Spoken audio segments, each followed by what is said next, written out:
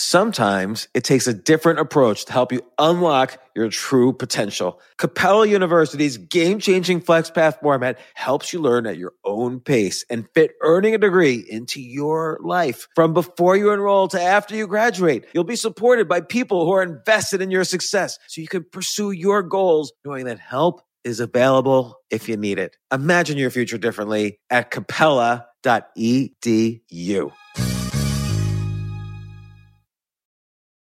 So in order to support our show, we need the help of some great advertisers. And we want to make sure those advertisers are ones you'll actually want to pay attention to and hear about.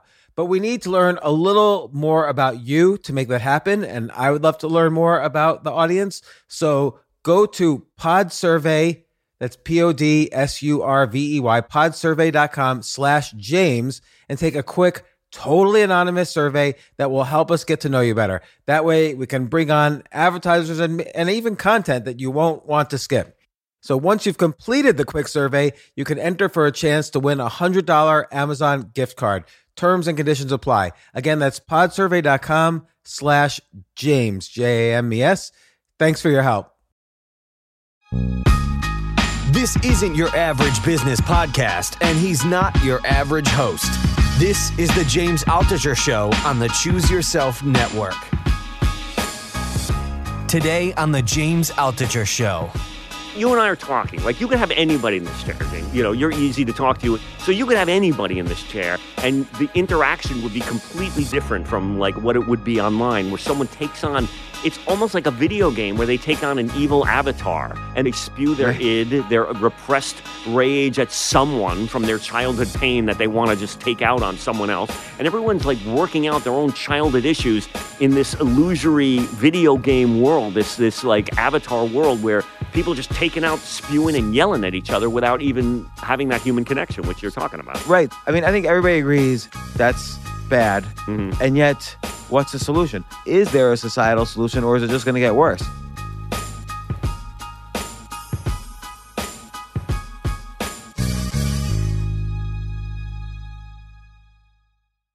Brian Scott McFadden. Hey, James. Welcome to the show. Thank you so much. I have been such a fan of your comedy for years now. Thank you. And you mentioned an idea to me the other day, and I thought it would be a great topic for a podcast, which is kind of, I think you mentioned political incorrectness in comedy, which is, of course, happens every day, and it's you know, and there's a line, just like there's a line in any kind of communication. There's a line, and I think it's a little further onto the politically incorrect side in comedy, but where is that line and where should it be? Yeah. And then it gives rise to the conversation of political incorrectness in society in general. Yeah. So I feel like even when we were kids, we were aware when like the words politically incorrect probably first started when we were like in our 20s maybe. Yeah. But it's gotten into a disease almost, mm-hmm. where like if you're politically incorrect, it's not just like, oh, okay, I need to maybe think about this a little bit more and then speak. Now, if you're politically incorrect,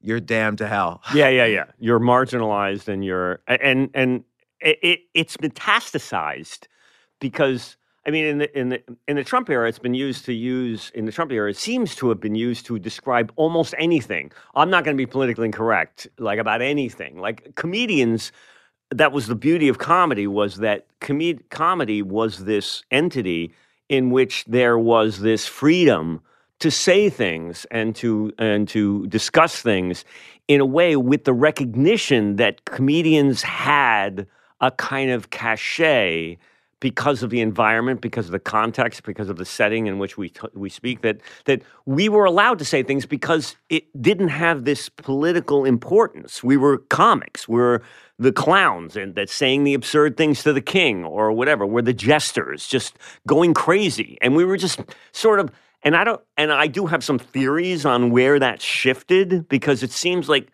now we're imbuing all of society with the same standards of behavior and comedians with the same levels of acceptability of speech that we hold politicians to. And I think that's insane. Right.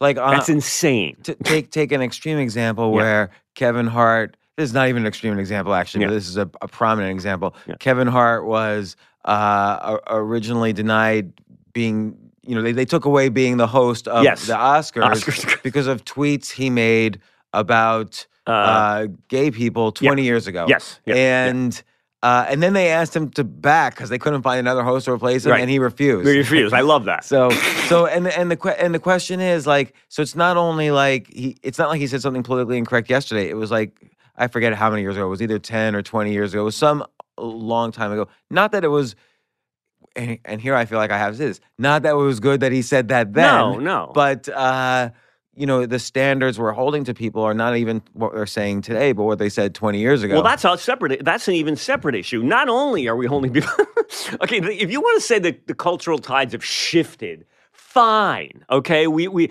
have these new standards, but if you're going to backwards engineer that stuff to stuff people said 20 years ago and get in a time machine and go back and say you shouldn't have said that and you should have known that 2 decades later that's to me such madness. I don't even comprehend.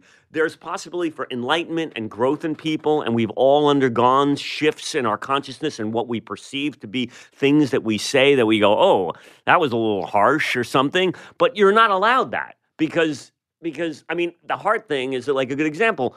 Now, people can look at that and go, oh, and I think it was a certain amount of time ago, but it wasn't like it's still people go, well, he shouldn't have said that back then. Eddie Murphy's album, right, if you listen to that or watch that now, Delirious, as Joe Matarese comic does a whole bit about this, where I think the first cut on Eddie Murphy's album is faggots. It's called faggots. The word faggots is used, and it's literally on the CD if you buy it, and he uses that word all through that special. Now Eddie Murphy's still working in the business, like I have people. If you talk to Eddie now, he'd go, I probably wouldn't use that word now. It's like, but I don't think Eddie Murphy, should he not get an Oscar for a future performance because he used those language? It's a weird thing to suddenly say, okay, we've shifted the language. I get it. I don't necessarily agree with it, but to totally take that and then go, well, you should have known in the future that things were going to change. You're like, how would people laughed and thought it was weird, or something, and thought it was funny? And it just seems odd to me, and I'm just fascinated by that dynamic. Like, how can you say to somebody, 20 years ago, you should have known not to use that language? It just doesn't make any sense. And it's interesting, too, because there's so many different branches to go off here, so maybe I should almost list Sure. them. So one branch is, well, are we sort of saying comedians kind of have a hall pass to get away with more than other jobs in society and so on, like ranging from politicians to parents to teachers to whatever. And I say an emphatic yes to that. Okay, and that is an argument that I understand a lot of people don't like. Right. I have the argument that yes, because your role in society, the context in which you're operating, matters. And if you're in a particular position, we now have elevated comedians or consider comedians to be thought leaders. Whether you think that's good or bad, that's an argument we can have. But I also think that the context in which comedians operate and the jobs that they have and the skill set that they bring means something. And a lot of times, and this is an argument I always have, a lot of comedians who say, oh, this crowd is too politically correct. You guys don't like. So many times I'll see comedians do just a terrible joke that isn't funny. And they'll use the shield of, well, you guys don't allow my edginess. You don't like, and it's like, no, your joke sucks, dude. Write better. If you're going to wade into any difficult topic, then the difficulty bar is raised. You better bring your A game, and you better write something that really brings the heat and really brings something smart and funny. If you're going to wade into racial waters, or you're going to wade into something that's edgy about gender or sexuality, then the game has changed. It's like Steph Curry. There's like we're now a different era of comics where you can't just do stupid old racial jokes like Puerto Rican steel or whatever that was in the 70s. You know what I mean? Like it's not there. We're not there. That doesn't mean you can't make jokes about race or anything else. It just means that the game has been elevated. And so don't use that. I hate that. See, as much as I hate political correctness, I even hate more people who use the idea that, oh, you guys just don't like my edginess. You're too politically correct. I go, no, that joke blows, dude. Like, write something funny or insightful, you know? Right. So if you're the comedian in that case, how do you know? You have to have a lot of self-awareness to say, okay, here's a situation where I just simply needed to write better, and I didn't have the hall pass, right? To test the line. So whereas someone like Jon Stewart, who could be argued either ruined the game or changed the game, he kind of blurred the lines between comedian and news reporter. So if you called him a news show, he would say, no, absolutely not. I'm a comedy show. Yes. And yet at the same time, by kind of holding up the banner of political correctness in most cases and pointing it out in among politicians and in the hypocrisy of society, he sort of made himself more than a comedian. Well, see, that's the thing. But that's what that show was. And it's still a show, regardless. It was still it was on Comedy Central. Stewart himself did not want that mantle. He was doing a comedy show. It was placed on him to be a thought leader. Liberals who were so upset about losing to Bush, when Bush beat Gore. This is I'm glad we brought that up, because this is like a passionate subject for me, because I always thought that's where it switched. I feel like that era changed what people's perception of comedy was. And that's I think, this is my own personal viewpoint, but like I noticed this shift. Jon Stewart was doing this great, and he was brilliant at it, and it was funny, and it was insightful, and it was great. But then they started wanting Jon Stewart. You remember this rally that they had where they wanted Jon Stewart to run for, and they wanted it to turn into this political. I'm like, why are you turning to this guy's doing his job. He's mocking Bush, and he's really bringing some really insightful commentary to the, and at that moment, there seemed to be this kind of impotent feeling in people who were angry at politics, angry at their inability to affect politics, but we'll affect culture. We can get comedians became this important voice, right? Because in the wilderness. I think comedians, and let's say Jon Stewart, thought of himself maybe as the court jester in this massive court of America, and the court jester is well known for not only being funny, but for being smart. The only one, who was smart enough to see the truth and tell the truth. Yes. And then Emperor has no clothes. Yes. And I think, and I'm just playing the devil's advocate, because obviously Jon Stewart's a great comedian and it was a great show, but maybe he even blurred those lines either intentionally or unintentionally. Like I remember one time he made fun of Jim Cramer, who was a economic commentator on CNBC, and I remember that. And he had him on a show too, and then and Jim said, well, Jon Stewart's quote unquote just a comic, as we're saying here. Yeah.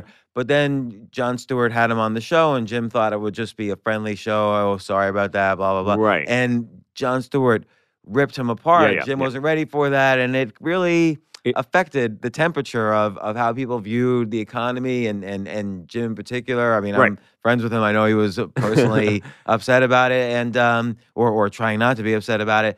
But at what point was Jon Stewart kind of the leader of the voice of the people who couldn't speak, I or think just a comic? My perception of that, and I remember when he took on Tucker Carlson and the other, what's his name? What was Paul Magala? Who's that?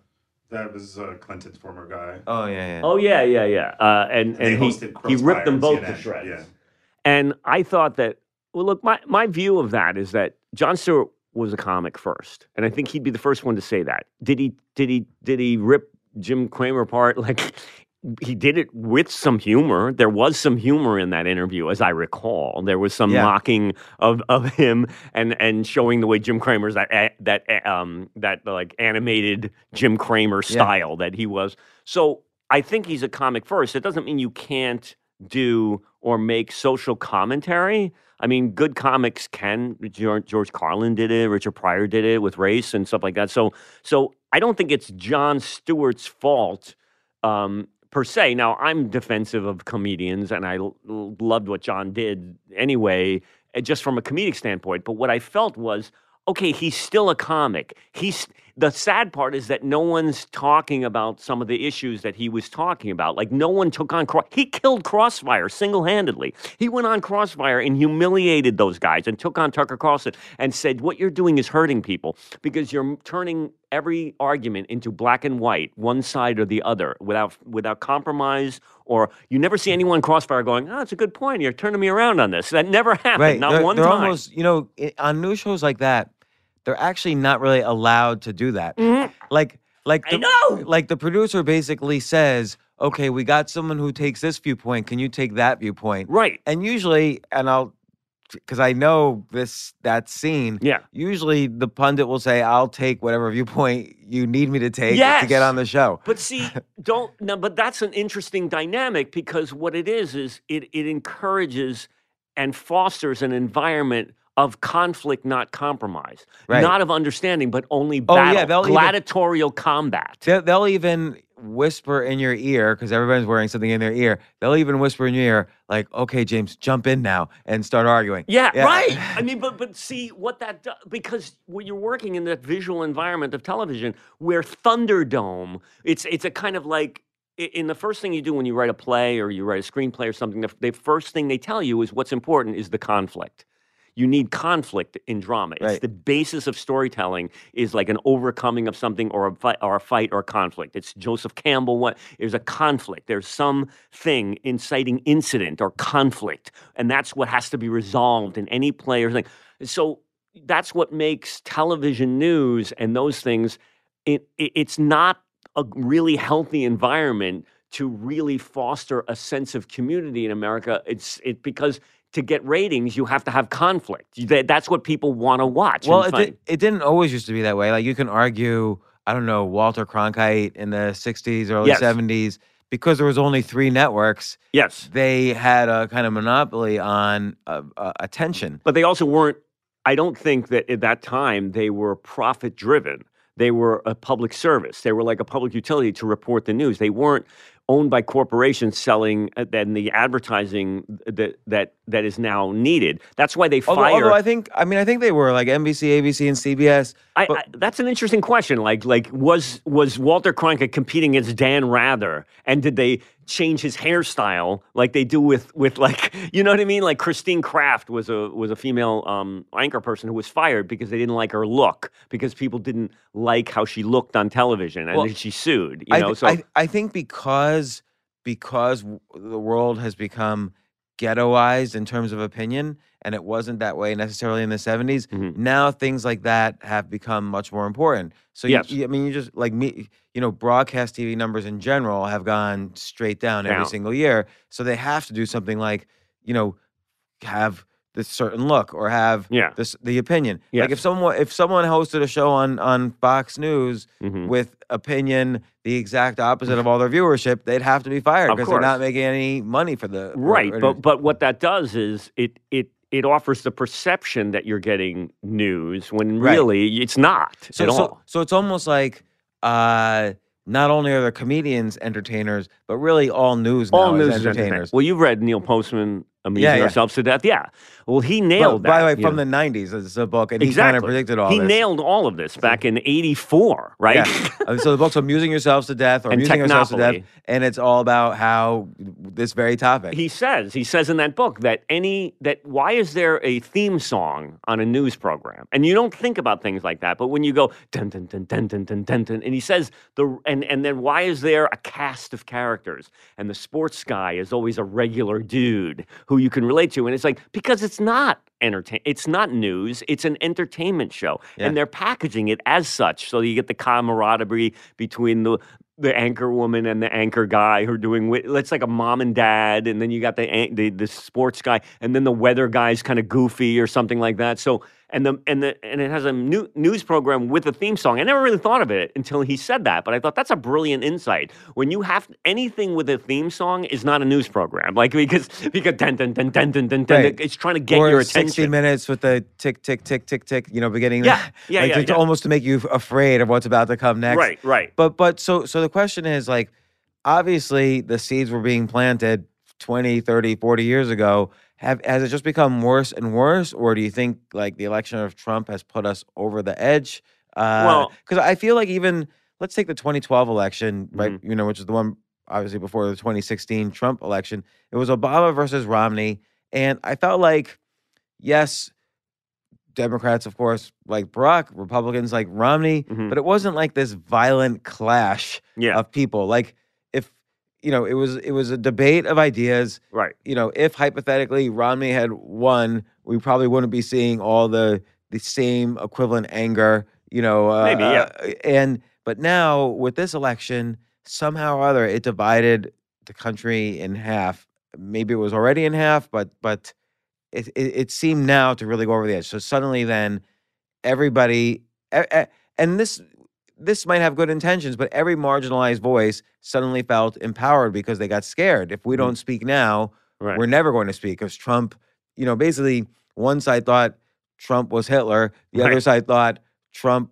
was their savior. Of course, both sides are wrong. There's, Right. it's still the same debate of issues as always. Yeah. Whether, regardless of what side you strongly believe, but somehow it became demonized either side. I mean, that's a good. The question is, when did this start? Was it brewing underneath the surface all this time, and no one really noticed it, or whatever? I mean, because I think it's fascinating. People go, "Well, America is this racist country." I go, but the country's the same as the country that elected Barack Obama twice. I mean, no one wants to hear that when I say that, but I go, we elected Barack Obama twice. Are you saying that we're a completely different country from the people voted? Like, because I remember people saying we'll never elect a black president. America's not ready for that. We're just not ready for that. And then we did it twice, and that's significant. I know that there's racism in America. I always say one of the things, the reason we have a lot of racism in America, people go, well, America's a racist country. Well, we also have a lot of races in America. Like, it's a joke of mine. Is like we have lots of races. So that's one of the requirements of being a racist country. Is one of the good things about America. We have a lot of races. So that's where racism comes from. You need races to be racist. Like there's literally no one talks about, oh, there's so much racism in China. Like there's nobody to be racist against. Like because it's a very homogenous thing. One of the beautiful things about America is that we're so racist because we have so many races in America trying to get along, struggling with that same American experiment. So there's something about that's actually a beautiful thing that nobody really talks about. But yes, there are systemic and endemic problems with this country in that arena. But I also think that we tend to, because we watch the news and get into this balkanized idea of everyone's fighting, everyone hates each other, and the internet has just totally exploded that. And I think that bubbling under the surface where everyone is allowed to live in these silos of thought and also just fight because I'm just amazed when I see on Facebook, it's just people, they don't even believe what they're saying. It's it's just being able to be a video game avatar. Or they don't even know. Like nobody, Right. I find with most issues, issues are subtle and complex. Mhm. Like when they really affect all of society. Like they're usually, if something was black and white, it would be kind of solved pretty easily. Right. So like take for instance what caused the financial crisis. Yeah. There's many reasons, and maybe the most important reasons are very unobvious to the average person. Right. We just don't know. This is an area that you know more about. Right. So I might know more, Yeah. but I still might not know all the answers, just like nobody does. Yeah. But now suddenly issues have become, people think they're not so nuanced. And of course, this one is correct, and this one is correct. Yeah, and that's this one's amazing to correct. me. And the news, I think, encourages that because and the kind of extremes of each side encourages that. It's sort of like because 1% or half of 1% of society now has peanut allergies, there's no peanuts served Right, in anywhere. 100% of I know, it's school amazing. cafeterias. Like and you'll see this dynamic played out in the media all the time, where the some sayism, I call it. Some say this, and you'll see a headline where it says it's like. What's the superhero movie? Captain Marvel came out, but some people don't like to see a female superhero. And then that's the headline. You go, some are angry about it, and I'm like, who's that? I don't know Yeah, who are anyone the that some? gives. I have who has this much free time that they care about Captain Marvel, that they're angry about it. Like, so then you go online, you read the story, and it's a guy with 23 Twitter followers, right? That the media is creating this story of, like, and you'll see Nazis are rallying there, and then you turn it on, there's 8 guys at the rally, and there's this weird dynamic to conflate because you click on it, you go, oh, someone's angry. I want to see who's angry. And it's like, no one is. There's 12 guys. Because someone can print something on Twitter and say, I don't like Captain Marvel. Who cares what this guy thinks? That's the difference, is that now everyone has a bullhorn, like, to be able to express their opinion. Before, you would have to write into the New York Times editorial section or like write a letter to get your ideas in print. Now, this intoxicating, alluring power to have your thoughts be broadcast and the same dynamic as the New York Times and the same venue. The internet is like this billboard where my thoughts have the same weight on a movie as Roger Ebert or some elite thinker, or my thoughts can be like Steve Bannon's, just like out there in the thought world of like, I have the same thoughts as this guy, this David Brooks writes for the Times, but my stuff is up on Twitter. Like, it's like, so it's fascinating to me that everyone thinks their opinion matters, or even the media goes, well, some say this. It's like, some don't say that at all. Like 8 guys say that. Like, yeah, you mentioned people commenting about movies like Roger Ebert. Like, people would come, like, after Black Panther, for some reason, the movie Black Panther, which was a huge hit. Yeah, huge hit. Decent superhero movie. It was kind of had the same plot of every other superhero movie. Yeah, sure. But people come up to me, and I wouldn't even say anything, and people are like, oh, this proves like a mostly a black cast can be a hit. Right. And I'd be like, oh, what about Coming to America? I know. And like, did everybody blanking out? Like, yeah. or every single Tyler Perry movie. So, I know. Isn't that amazing? Like, when did you guys miss a meeting or something? And then they would get, but the whole thing is they were previously, even before I even say anything, angry. Yeah. So it's like suddenly, like, I don't know, anything that enforces people's belief that they're right about something, instead of making them feel good, it just makes them feel angrier. Yes. Yeah. It's for whatever reason, it just sends people up. Am I yelling? He adjusts everything. He adjusts everything. No, that's true. And with the internet and people, like, what was the new one? Oh, on Game of Thrones? Oh, I haven't watched Game of Thrones at all. Okay. Well, there was just a thing saying people angry. I read this and I go, oh, here's another some say story. So there's some say that the plot twists of the Game of Thrones aren't happy about it because it's unrealistic. And I once again, you do a deep dive into the data of like who the some say is, and it's a guy in Portland and a guy in Iowa and like 2 other people, and then it becomes some don't like it, and then they use these quotes from a guy who has 8 Twitter followers. There's no one thought that. It's like the Onion. It's like the Onion has come true. So the Onion is known for their funny articles, satirical articles that always start with like, area man didn't think Black Panther was so great. Yeah. One guy thinks it, and now that becomes an actual story because it gets clicks. And in the media universe, advertising dollar. This is what that's what one of great points of Neil Postman said is like, because these are, and Noam Chomsky said this too, like that because it's profit driven. It's immediately corrupted.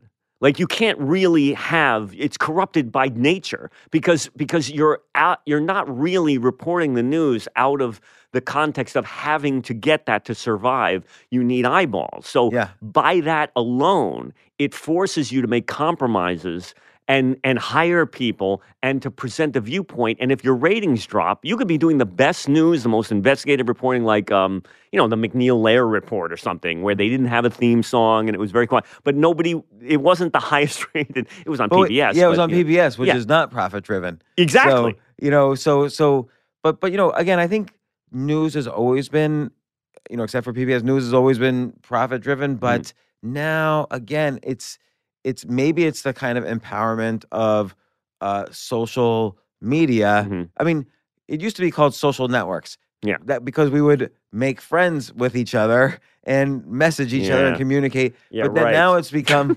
everybody's kind of reached their limit of who they're going to become friends with. So now it's just these, like you But say, you these can't. bullhorns. I never understood. Me and my friend Mike was an entrepreneur. My friend Mike is an entrepreneur.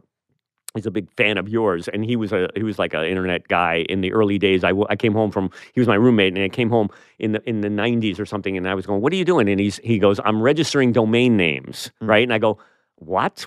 I didn't even know what like back then. Like he was raising curtains.com and all these names, and Probably then did well. He made really a lot of money. Then he ended up selling it for like tons of money. He was ahead of the curve and that stuff. But we used to argue because he would say, "Oh, the internet's going to solve the problems because it's going to do this and it's going to." I go, and I was so not that guy, like in terms of like ever believing in technology, like being able to solve human problems. If we blow up the world, it's not because the world needs human solutions to human problems. You can't solve it with a microchip or a better web network. People still now you see, Sri Lanka, there are civil wars thanks to Facebook or whatever, like in Facebook, Myanmar or whatever it is. I can't remember, but there's some does anybody know the story? There's a civil war Yeah, and with the Rohingyas. What? Yes. Yeah. Yes. Gotcha. Yeah. And so technology is going to give us this. Technology gave us the H-bomb too. You know what I mean? Like if we destroy ourselves, technology is going to have a big hand in that. Technology doesn't solve problems of the human heart. You have to have empathy and feelings and evolution and consciousness. You can't just have, just, a better modem will solve our ability to connect with our friends. What that does is it actually distances you from your friend in a lot of ways, and you don't call them as much because you can just send them a birthday. You don't send them a card. You don't even go visit them. And it's like, you don't realize it's always, like Neil Postman said, there's always a trade-off of technology. It giveth and it taketh away something, but we only emphasize what it gives us and not what it takes away.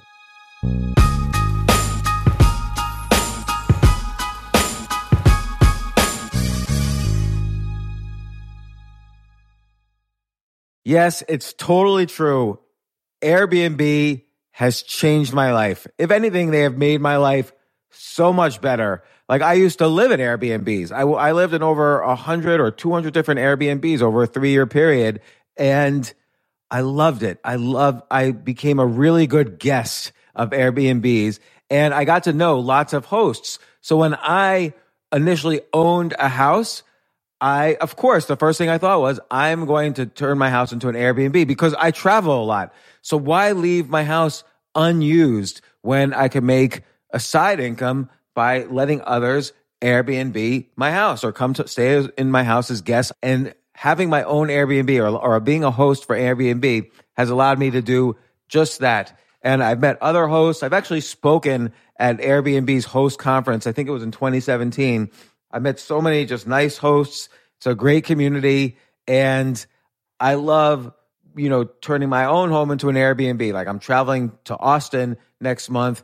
My home's going to be an Airbnb while I'm away, and I'll stay in an Airbnb. I'd rather stay in like a 3-story house Airbnb than in one tiny hotel room in the middle of Austin during South by Southwest. So listen, while you're away, your home could be an Airbnb. Many people host on Airbnb, but there are people who are just letting their house sit empty, who've never thought about it or didn't realize their space could be an Airbnb.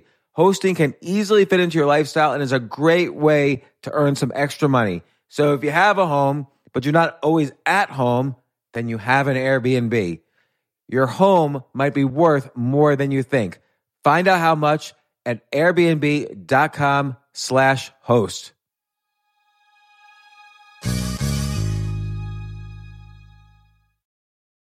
Daylight savings time is starting up again.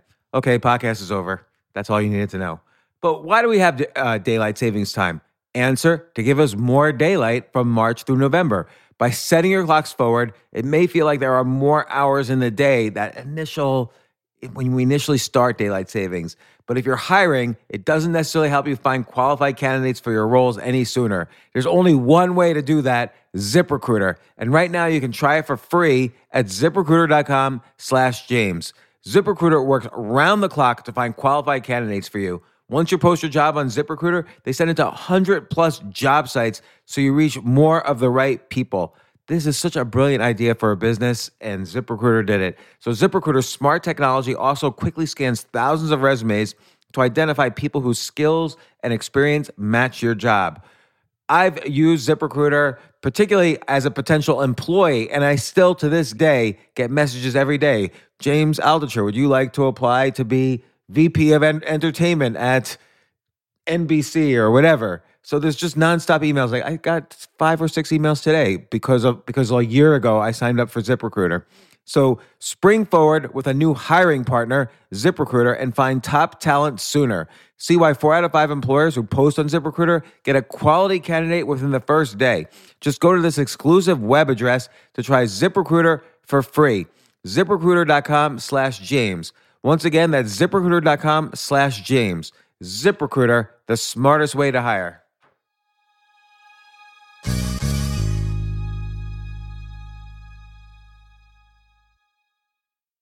Hey, listen, men's health is important. Men act all cocky and like they don't need anything. But the reality is, as you get older, there's some things you need. And it often feels like we're too busy to take care of our health problems. Like, I'd rather do anything than go to the doctor or the dentist or the pharmacy or whatever. But now you don't have to waste your time if you use Hims. Hims, H-I-M-S, Hims is changing men's healthcare by providing simple and convenient access to science-backed treatments for erectile dysfunction, hair loss, weight loss, and more. The entire process is 100% online, so you get a new routine of improving your overall health faster. Jay, you listening to all this? Yes, I definitely gonna use Hims from now Not on. that you need it. You're young and healthy. James, I'm 35. You're getting there. You might need it. Who knows? But if prescribed, your medication ships directly to you for free and in discreet packaging. No insurance is needed. You can manage your plan on the Hims app, track progress, and learn more about your conditions and how to treat them from leading medical experts. Start your free online visit today at hims.com/James. Could you imagine that? There's a whole section just with my name on it. hims.com/James. That's how much I am representative of the kind of person who needs Hims. That's HIMS.com/James for your personalized treatment options. HIMS.com/James. Prescriptions require an online consultation with a healthcare provider who will determine if appropriate. Restrictions apply. See HIMS.com/James for details and important safety information. Subscription required. Price varies based on product and subscription plan.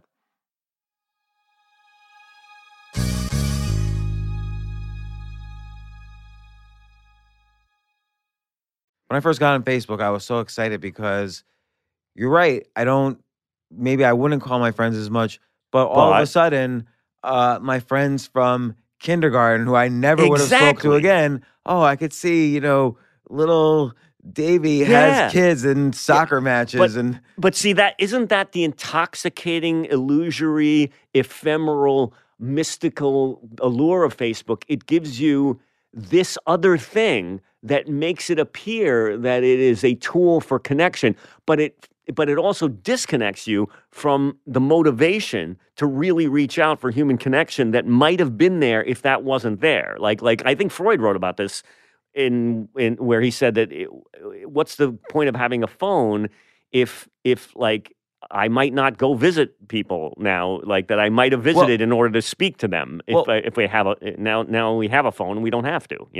I mean, my experience with this is that like sometimes I've done things or I'm part of things that some people have gotten very angry at me, whether rationally or irrationally. And then when they're on Twitter or Facebook, they could say the most outrageous, even threatening things, like if I see that guy, I'm gonna kill him or whatever. Yes. And so but in this case, if I just pick up the phone, so if I kind of completely different, if I say, hey, we know each other? Why did you say that? Yeah. And can I, you made me you made a death threat towards me, and we've been friends for 20 years. Yeah. Then they calm down, and then they even like tweet later or Facebook later, like, oh, I spoke to James. It's very reasonable, actually. But like, yes, you need.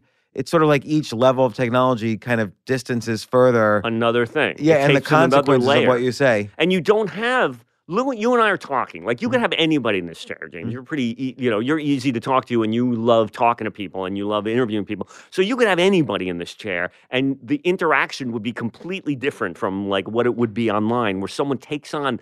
It's almost like a video game where they take on an evil avatar, and they just they spew their Right. id, their repressed rage at someone from their childhood pain that they want to just take out on someone else, and everyone's like working out their own childhood issues in this illusory video game world, this like avatar world where people just taking out, spewing, and yelling at each other without even having that human connection, which you're talking about. Right. So we agree.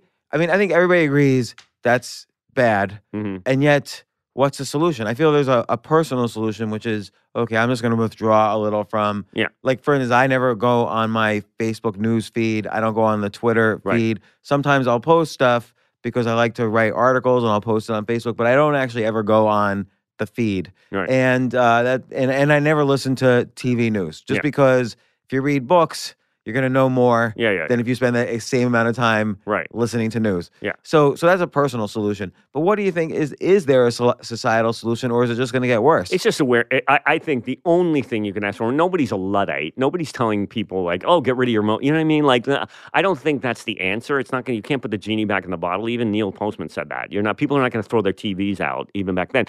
But what you can be aware of, and I think that the best you can hope for. The best you can hope for is like to just be cognizant that this tool is not neutral. It doesn't. This was once again, it's Postman's great thing. I love this because he said technology is not neutral. People say, "Oh, it's just a tool. You can use it for good or evil," and he goes, "No." And that was his big point he tried to make. And I'm not even sure even if I totally agree with him or what your thoughts are. But he said, no, technology is not neutral. It's not neutral. It's not 50-50. Technology has biases that encourage a certain kind of behavior and a certain kind of human use and discourage others. Yes, you can use a machine gun to punch holes in your wall. Okay. But that's not its usage. So let's look at some a Postman technology that seems neutral. Like you pick, and I'll try to see what the bad side is. Yeah. Like so machine guns, you can see an obvious disadvantage, and maybe people can argue an advantage in a war or whatever. Yeah. But what's something that's seems totally one could argue is like innocuous. a tool. Well, if you look at like what is Twitter, right? Like I mean, Twitter is not necessary for our society. It doesn't really. We could all live without Twitter, but it's this thing, and it becomes what is Twitter usually used for? Yes, it can amplify news events. Okay. But it also can be used for conspiracy theories, spreading crap, attacking people, like all this thing. Where does the human psyche take a tool, and what is its default drive to use it for? I don't know the answer to this. I'm simply saying. But that's a good question. So let's say when Twitter first started, I think or Facebook. But Twitter's a good example. I think the impetus was Jack Dorsey, who was a programmer working for the company that eventually became Twitter. The original company for Twitter was, I think it was started in the mid-00s by this guy, Ev Williams. And the original company, and now I'm forgetting the name of it, but Audio, yeah. It was to create software that was a podcasting platform. And then this one programmer off to the side named Jack Dorsey, who was just an employee of the company, he wanted to make a way to send messages to his entire group of friends rather than just one friend at a time. Yeah. So he created Twitter because it was he kept it to the size of an SMS message, like a phone text, and it was a way to broadcast instead of one at a time SMSing your friends on the phone. Yeah. And then so that was the good. And I always feel like with good intentions, people forget that. Like you say, nothing's neutral. There's going to be bad things that could happen with good intentions. Yeah, good things can come of Twitter can be used for something like that. But what does the human brain take technology and what is its biased position to use it for? It can be used for good. Like we say, Facebook can be used for good, but now you see like this weird outpouring of just vitriol, venom, and stuff like that. And does that mean that that's the default for Facebook technology? Not necessarily. That's not what I'm saying. Yeah. And here's the thing: is I don't even think most of that venom is real, because I think what happens I don't think is so either. Yeah. somebody figures, oh, it's sort of proven that I think it's proven that you get a like on a Facebook post or on a Twitter tweet, and you get a tiny dopamine hit that makes you happier for a microsecond. Right. And so you want to get thousands and thousands of likes, right. so the microseconds last longer, and you realize, oh, if I participate in this venom, I'm going to be happier. Yes. Because lots of people will like me. Yes. And so I don't even think most of the people believe in the venom. That's why you can just call them and remove the like factor and get past all that. But then what happens is let's take political parties as an example, is that you can no longer be nuanced and in the center, or maybe you can be slightly left of center or slightly. It used to be Democrats were slightly left of center and Republicans were slightly right of center, and then there would be more extreme Republicans, and then there would be the alt-right, and then there would be maybe fascists, and liberals. Maybe there would be people who it would go from slightly left to politically correct, maybe too politically correct, to socialist, to communism. So then there's extremes. But now, if you're not on an extreme, like if you're even just slightly left of center, people will hate you unless and they'll push you more and more into the extreme, and then suddenly the group will shower you with likes, so you feel like, oh, I better stay in my ghetto. That's my community. Yes. Yeah, that's my community. But I think that's because of the internet whole conflict model. Like, why do you think in the news they go, a woman was eaten by a tiger? We have the video. Like and it's not newsworthy, right? Like nobody cares. Like you don't need to know that a woman was eaten at the San Diego, but we have video, so that leads on the news. Shocking video of a man being beaten. So you get this perception of the world. These things have always happened, but you get this perception of the world shaped by a model of like this Hunger Games kind of arena, which encourages only certain content that's exciting to watch because it's visual, and encourages conflict to be the funnel by which everything gets put through that. Otherwise, you don't get eyeballs. So if you watch the news, thank God you don't. Because people tell me like, oh, did you hear about so and so? And I'll have no idea who they're talking about. And I hate. And then people also say, "Well, you don't watch the news. You're disengaging." I go, or you're not informed. Yeah. Oh, yeah. Really, I'm not informed. But let me tell you something. Like you posting one thing on Facebook is not political engagement. Right. Okay. This is what drives me crazy. Someone walking out of a comedy club or heckling at a comedy club because somebody says something politically. When Martin Luther King, wanted to change society, he didn't go to Yuck Yucks. You know what I mean? And protest jokes. Is that event like? Did you? That's good.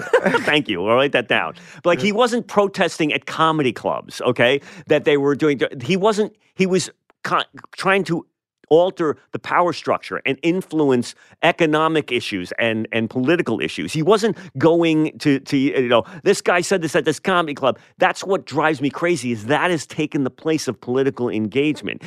Because that's hard work. It's hard work to change the system and to influence it's much harder to get to Chuck Schumer than it is to heckle Amy Schumer. You know what I mean? Like that's that. And nobody, so people want to trash Amy Schumer because they can't, because what's the use of bothering with Chuck Schumer? You can't get to him. He's insulated. But Amy Schumer's out there. She's at a club. She's online. We can trash her. We can say something. We can say bad things. So it's like this weird. And then in a weird way they succeed, because look, Amy Schumer, for better or for worse, whether you agree with her or not, she was political during the 2016 election. Yeah. And now she's back. She's doing, I'm pregnant and this is my humor, which everyone can relate to. Yeah. So rather than, trying to push whatever her particular edge was, she's just, I shouldn't say just, she's extremely, her last special I really loved and I thought was extremely funny. But they depoliticized her. Right. Well, I mean, but then you go, well, that's, as an artist, sometimes you do take routes where you say things and then you get attacked for saying things like why should we listen to this, actor? But then, of course, the next breath, if somebody on the right, like Clint Eastwood, says something, or, Ted Nugent, they trumpet them. They'll embrace a celebrity just like anybody else if they adhere to that ideology. So with Amy Schumer, you're like, well, maybe she wanted to speak politics. But if we imbue celebrities with importance, like 1 minute they're important and then the next minute they're not. Right wingers will say, these people are just dumb. They don't know anything. There's no, and then they're angry about some left-wing celebrity. Then well, if they're so dumb, they don't know anything. So why are you paying attention to them? And why is it when some right-wing guy says something, then you have them on the show, like James Woods or somebody who's more right-wing? They're celebrating his tweets or retweeting them. He's like, well, I thought he was a dumb actor. I just like we're all dumb actors. Why is just because he agrees with you now you're retweeting him and thinking like he's courageous because he's right? It's not like if some let's say there's another synagogue shooting or mosque shooting or whatever. It's not like we're all waiting like, oh my God, what does James Woods think? Has he commented yet? Yes. I'm waiting for him to weigh in. Call me when James Woods is on CNN. Yes, I've got to hear what he has to say. Yeah, yeah. So that what you were saying about the comedian, the Amy Schumer, whatever. I really think that there's been this just like weird. We stopped believing in political activism and its ability to, and you can say, well, that good, bad, maybe you can't change that. But we started, it seems like there's been this shift over, well, the culture, we'll change the culture. We won't be able to change politics or the system. So we'll get the culture to change and we'll influence comedian. And then when you do that, that's when bad things start happening in terms of like, for me, in terms of what comedy is, because then you're imbuing comedy with an importance and a relevance. I love comedy. I think it does have importance, relevance, but when you're shouldering and using that as a substitute for political engagement, like I'm going to go, we're going to make comedians adhere to a speech code, or we're going to stop them from saying that, as if that's really the levers of power in America, or really at the comedy clubs. What's an example where you made a joke that you felt was a good joke, and of course, for every joke, there's going to be some people who love it, some people are okay with it, some people hate it. Just the nature of even a good joke. Well, but then with the political, if you throw political correctness on top of it, what's a case where you there was not the normal skew of love, hate, but actually there was hate because of the political side. Well, because I have a joke about I love talking about comedy in my act. Like I love talking about the dynamics of stand-up. And there was always this thing about comedy is the only art form where, nobody wants to sit up front. I just love the fact that we're the only art form that has an, kind of negative view of being close to the action. Like if you're anywhere else in a rock concert, front row theater, front row, I got front row seats, but comedy show front row, fuck you. I want something in the back near the kitchen. And I have this joke that I'm leading to this. I'm sorry I'm interrupting, but so when the Comedy Store in LA, I was there a few weeks ago, and they force where you sit. Like they bring you in 6 at a time, and they start with the front row. And move back. Yes. And you have to actually pay more at that moment to sit in the back. I know that's awesome. See that's so that's why I don't know if you've noticed even here we changed here immediately to have the. Not exactly that, because we don't have enough people to kind of. They have like 6 bodyguards standing around. But we changed the seating so it's not tables as much as like rows. So now people are like naturally inclined to sit towards, they can't sit too far away from the stage, whether they're in the first row or the second row. Right. Well, no, I have this joke that I wrote because I wanted to talk about that dynamic. And so I said, everywhere in life you want to be up front, except the comedy show. Comedy club is the only place even Rosa Parks didn't want to sit up front at. Okay, all right. That was my joke that I wrote, like, because I thought that was really funny. Like, okay, so let's break it down. So that's So what makes that funny is because you're conflating or deflating an enormously important historical, political, and political, racial, civil rights event to something as meaninglessness as make her sit in the front row of a comedy store. So that's kind of the humor of it. Is that the two events are not anywhere alike, and you're making it seem like they're exactly like. there's a spread between reality and meaning. And I love that. Taking comedy and imbuing it with this sense of transcendent importance and vital cultural significance when it doesn't have that at all is one of the things I like to think about comedy clubs as having this gravitas that it actually really doesn't have.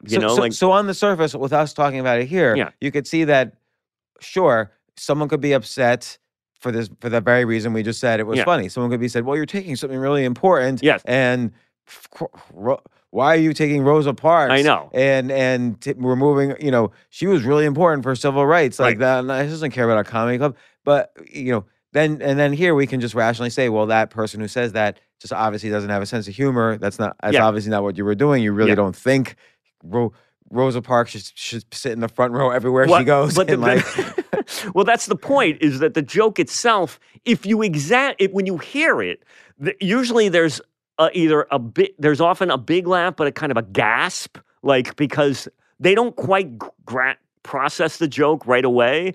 It takes a moment to really get it. Like Rosa Parks didn't even want to sit up front. And then you'll feel it, you'll hear this thing. And the joke is about seating arrangements. Has nothing to do with race, really. So I've seen you give this joke. Yeah. Have you, I don't recall, I think it was at that notorious one event we both went to where I was MC and you were a comedian and the crowd was just like falling asleep for everybody, for the whole. Horrible. Yeah, But it was Jonestown. It was Jonestown at that gig. Hey, people died at Jonestown. Hey, Jonestown. No. The people died on stage at that gig. There was a congressman died. There was more death at that gig than at Jonestown, let me tell you. And it was us, the comedians. Right. We died at that gig. It was much more tragic. Jonestown was a lark compared to that gig. Right? So what's the worst reaction you've had to that? Well, the funny part about that joke is that black people love that. They laugh all the time at that joke because they feel, you can tell where the energy is coming from in a joke like that. And that's another thing that says, when you take words out of context and you take words out of energy, and you and I talking and you sitting with someone on the phone, there's an energy, there's a love, there's an affection, there's a connection, there's something there, there's empathy, there's compassion, there's an actual human connection. When you see words on a page, that has none of that. So Facebook or Twitter, you just see these words, and so you don't hear the inflection. I mean, it amazes me that people take jokes out of context and print them, and then you see them and you go, ooh, that seems a little weird. And yeah, it might seem weird, but if you see the person, you go, oh, I get it. That's different because you feel what they're saying. And so when you bloodlessly drain all of that out and reduce it to words on a page, it oftentimes does not have the impact or shifts it completely. So when I do that joke, in comedy, almost universally, that joke usually gets a big laugh. But I'll do it at Cellar sometimes, and they'll be like, ugh. And then I, of course, have to do a seminar with a white, board where I then instruct the crowd, okay, folks, but then I do a tag. What do I say? If Rosa Parks had been in a comedy club instead of a bus, the civil rights movement would have never happened, right? Like Miss Parks, would you like a seat right near the stage? No, I'm good back here, right? So it's an act out. So there's this funny. The idea of that is just completely absurd, and it just elevates this idea that here's in a comedy club putting, the front row, and I took this one scenario and made it, into something that's just conflating something that's so important. But white people go, oh, is that okay to laugh at? I don't know. Am I a racist if I laugh? They're doing calculations like Rain Man in their head of trying to figure out if something is okay to laugh at because they're hearing they just hear Rosa Parks and they're just suddenly they're scrambled. Their brains are scrambled. So right? let's I hate to use the words give them the benefit of the doubt for a second, but let's give them the benefit of the doubt. They're scared, right? Yeah. So they're scared of not somehow, obviously we've all been massively affected lately by the cognitive bias, which is this primal way humans think and a way humans have survived for tens of thousands of years. We're all persuaded now by groupthink. Yeah. So they're afraid if they laugh, then they'll be kicked out of the group, which has been, for evolutionary reasons, a very bad thing. Yes. They'll be eaten by wolves then. Yeah. And so cortisol spikes in their brain if they're worried about getting kicked out of the tribe. Right. And so I wonder now, because of this ghettoizing of opinion and that moving to the extremes, and obviously your joke is, first off, it's politically meaningless, really. It's just a funny joke. And it's but even if it was somehow in the center questioning, some places you should sit up front, some places you should be allowed to sit up front. Yeah, right. Right. But they're afraid. There's nothing they can do about it. They're afraid. Yeah, no, and so then I say to the crowd, by the way, that is a seating arrangement joke. That is a logistics joke. That's a joke about logistics. There is no real, true racial component to it. But then I'll act out the white guy going, "Oh, should we laugh at that? Is that that's insensitive because she's a cultural icon and very important in the thing." So as funny as I find that joke, I think I'm just not going to weigh in on it because I don't want to be excised from my group and kicked out. So I'm just not going to stop it, people. Just calm down, okay? Because of all the jokes you'll see that are racial, that's one of the most genial, least, egregious. It doesn't make any real comment on anything, but that's how powerful that dynamic is that we're talking about, where people are taken aback and going, "Oh, maybe I shouldn't laugh at that, but I'm not sure even why." Like, right. Yeah. You're not sure why because it's a cognitive bias. Yeah. So it's Daniel Kahneman's book Thinking Fast and Slow, which identifies all these cognitive biases. They can't help it. They can't help that they're afraid to laugh. Yes. And it's maybe a recent thing where the groupthink has gotten so big on each side that it captures everybody now. Right. But so let's say that joke affects one half of the people, Right. and then you kind of have a part two, which is like, oh boy, I didn't realize a joke about where the seats are would be so politically. Yeah, I know. This is great. I know it's great, but that's my point. But then you'll get to laugh because then you relieve the tension. Yes, they wanted to laugh out. before, but now they're allowed to laugh. Yes. So it's almost like now you have, for any kind of sensitive joke, you have to have a part two to get the people who didn't laugh the first time. Yeah, and that's an important part of comedy that a lot of comics, like a lot of young comics or whatever, don't pro comics know that right away. Here's what I wonder with comedy as an art form, which is that, and this goes for any art form really, and for any kind of writing. Yeah. So writing is mass produced now. People have an opinion and they say it, and they don't think to check, oh, is this opinion unique? Has this been written in a better way before? They just think everybody wants to listen to my opinion. Yeah. And with comedy, there's and I see comedians all day and night, down here, downstairs, or at other clubs or whatever. And there's the kind of comedians where they're just sort of telling their premise, punchline, and it's really easy. Nobody could disagree. Like, oh, the weird thing about subways is, we get to learn every stench of urine possible. And everyone sort of agrees with that and laughs at it. You're not really putting a question to the audience. So I sort of feel, and I wonder if you agree, I sort of feel the best comedy is when you put a question to the audience and they respond, not necessarily whether it's funny or not funny, but they respond whether you're hitting a third rail or not. Give me an example of something like in your act, let's say, that that addresses that, or do you have something? I'll have a joke about Auschwitz. So of course, I always have to say I'm Jewish. Okay. But we're going for it now, James. James, do you have an example? Yes, my Auschwitz bit, my Auschwitz chunk. But by the way, just because I have a Buchenwald chunk that I'm going to be working on right now, and I want to. Okay. I'm gonna even. No, go ahead. It's fine. I'm gonna even take a worse one. I'm gonna even take a worse topic. Okay. So this one, I've done it a few times. Maybe half the times it laughs, half the times it doesn't. But I'll have an abortion joke. Sure. So abortion is very third rail. Yeah, you really can't talk about it. Yeah. And but it's an interesting thing to note. Yes, you think? Yeah. A man let's say your girlfriend's giving birth versus your girlfriend having an abortion. Right. For a man, the experience if you're going to it, if you're in the room, the experience is very similar. You're useless in both cases. Okay. So there's doctors running around, there's nurses running around. And every time you want to help, they're just like, get to the side. You're supposed to be there, but you're actually so totally useless. Completely useless. Damn. And so my kind of point there is that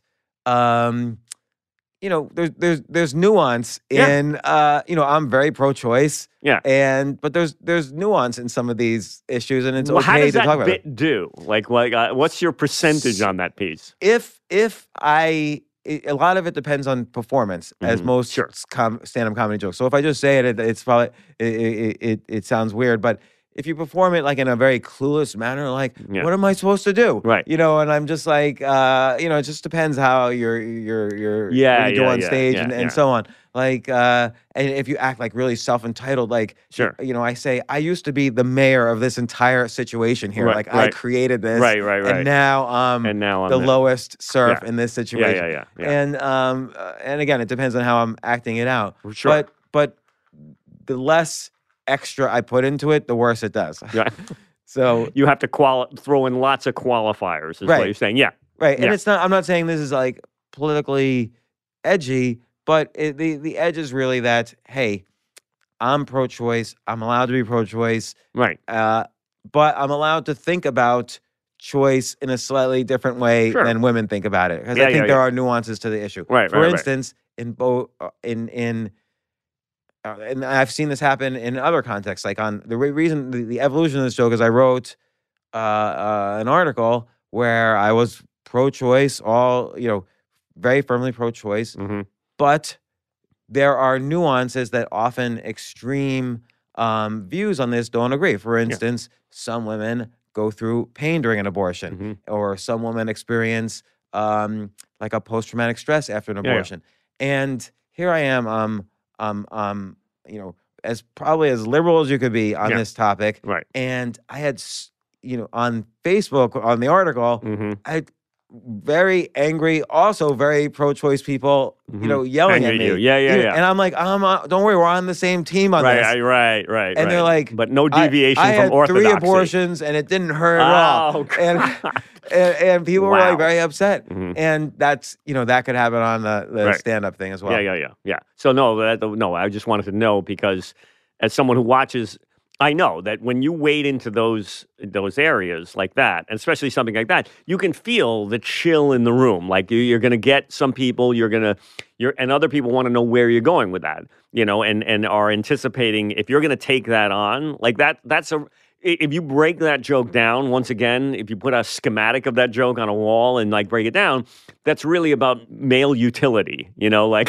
right. And the fact that men think they always need to be the most important person in the room. Exactly. And here suddenly they're by far the least powerful person in the room. Completely useless and so that, and it's equal for both situations. Right. So that's one of those jokes where, once again, the discomfort, either adds to the power of the bit itself, but also, you're going to lose some people because they don't know how to process, or because that's not a race. That's an interesting thing, because just abortion, you hear that word and immediately it just conjures up, are you allowed to joke about that? Right. So women are, right. Women could joke about it all day long. Like we brought up Amy Schumer. She has a joke from 2007 where she was turning 30 and she suddenly realized that all her friends were adulting. They're getting more adults. And they call her and say, "Oh, Amy, I'm pregnant." And she'll react like, What? Do you need someone to drive you to the clinic? And they're like, No, I'm married and whatever, I'm having a baby. No, that's funny. So women are allowed to joke about it, but if like you reacted when I even said the word like Auschwitz or abortion, like men can't say certain things. Yeah, well, there's a reticence, in which I think is really unfortunate, because I think everybody should be able to joke about everything. But and I don't think, and I always don't like that whole idea of like, oh, you're like the idea that you can't joke about this because you're either a man, or you can only joke about this because you're a woman, or you can only joke about this because you're white, or even have an opinion. Or yeah, because I don't really get that at all, because you're still a human being, and that's what comedy is supposed to be for, is to be stripping away to the basic underpinnings of our shared humanity. That's what it's supposed to be about. So I never understand why these surface differences ever should imbue or in any way, shape, or form balkanize anyone's ability to talk about anything. It depends on the joke. Once again, I have a real... I think everybody should be able to talk about anything, but like I said, I really hate when comics use that idea as a shield to get away with shitty writing. or Right. shitty jokes Right. or So, bad, you know. so like, but I think though, to your point, like you do, like I do have to question, like, is there a better way I could write this or say this or perform this? Like I was watching, Andrew Schultz, Yeah, sure. he has an interesting way, I think, of sometimes flipping the issue. So at first it seems like he's totally misogynistic, sexist, Yeah, and then he Andrew's flips really it. good at this. Yeah, Yeah. and so there's one joke he has where I could see he's getting half the audience, but then he has a clever way winning the other half. Yeah. Which is that, and I'll just Yeah. say it. I'm not doing his thing, Sure. but he basically starts off saying he finds sex with women having their period gross.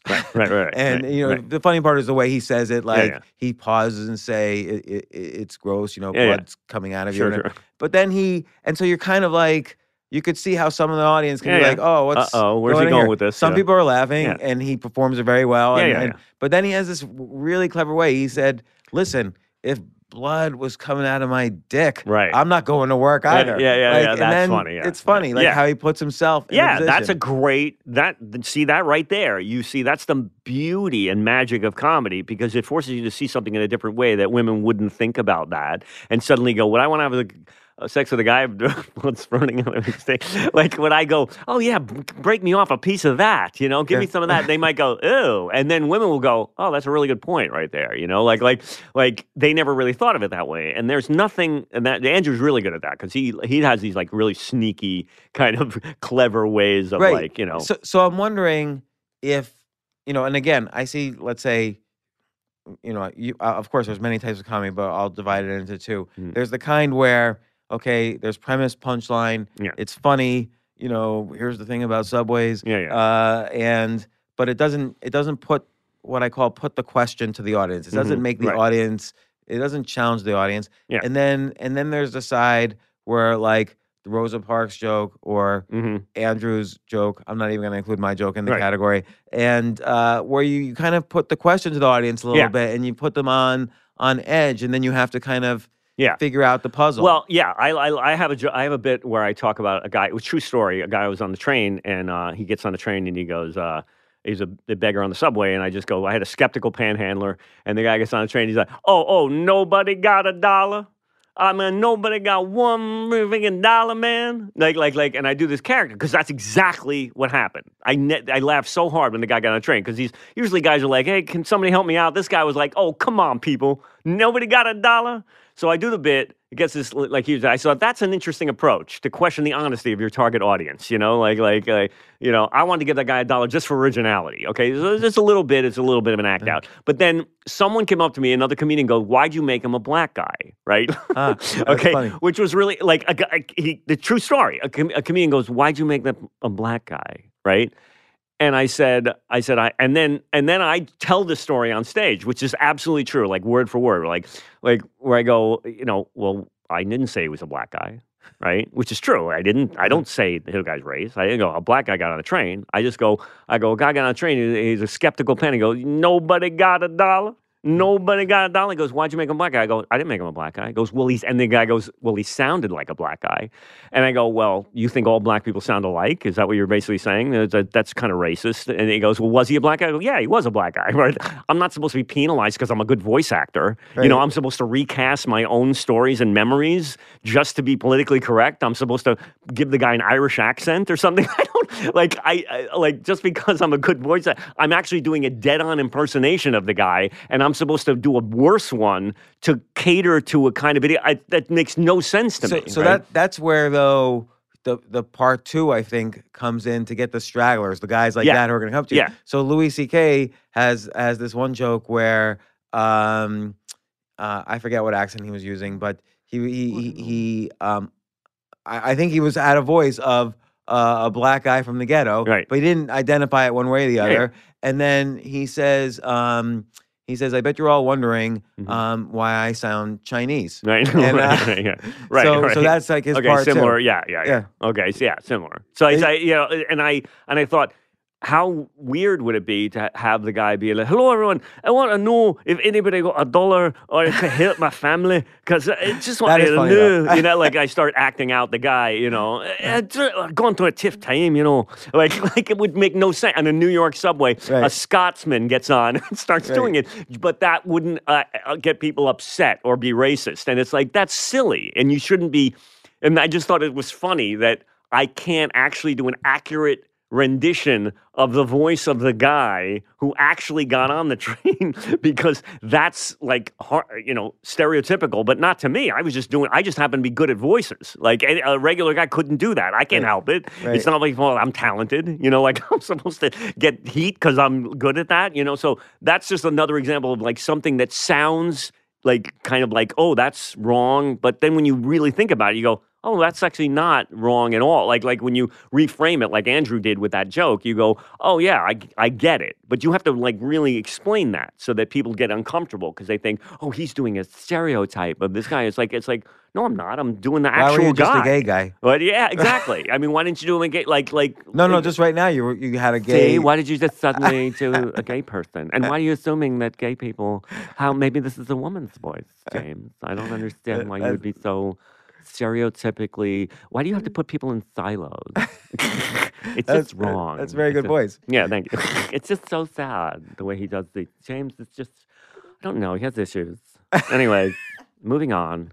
Just get this show over with. I can't take it anymore. I mean, really, seriously. Is he like this all the time, everyone? Seriously?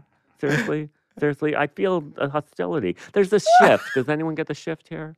Because I came on the show in good, you know what I mean, with a positive attitude, and all of a sudden there's a negative bias that I'm experiencing. And no, you go ahead. You just do what's good for you. I don't know, Brian. I don't know. I think you hit that third rail. Yeah, right there. We eliminate you from the podcast. Yeah, exactly. But I do wonder though if actually like the art. Let's not say the art form. I wonder if comedy should always. It is try an to art ask form. the question. It is an art Yeah. form. So I wonder if I think in a lot It of is the most respected and least respected art form. At the same time. At the same time. It is the one art form that comedy actors don't win Oscars.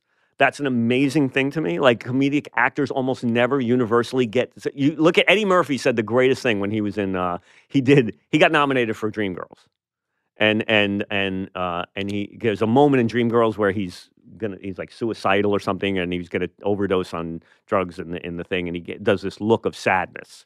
And the camera like sees him, and he captures this thing. And people talk about that with Eddie Murphy. And they were interviewing Eddie Murphy about that, and he goes, "You're nominated for an Oscar. How does that feel?"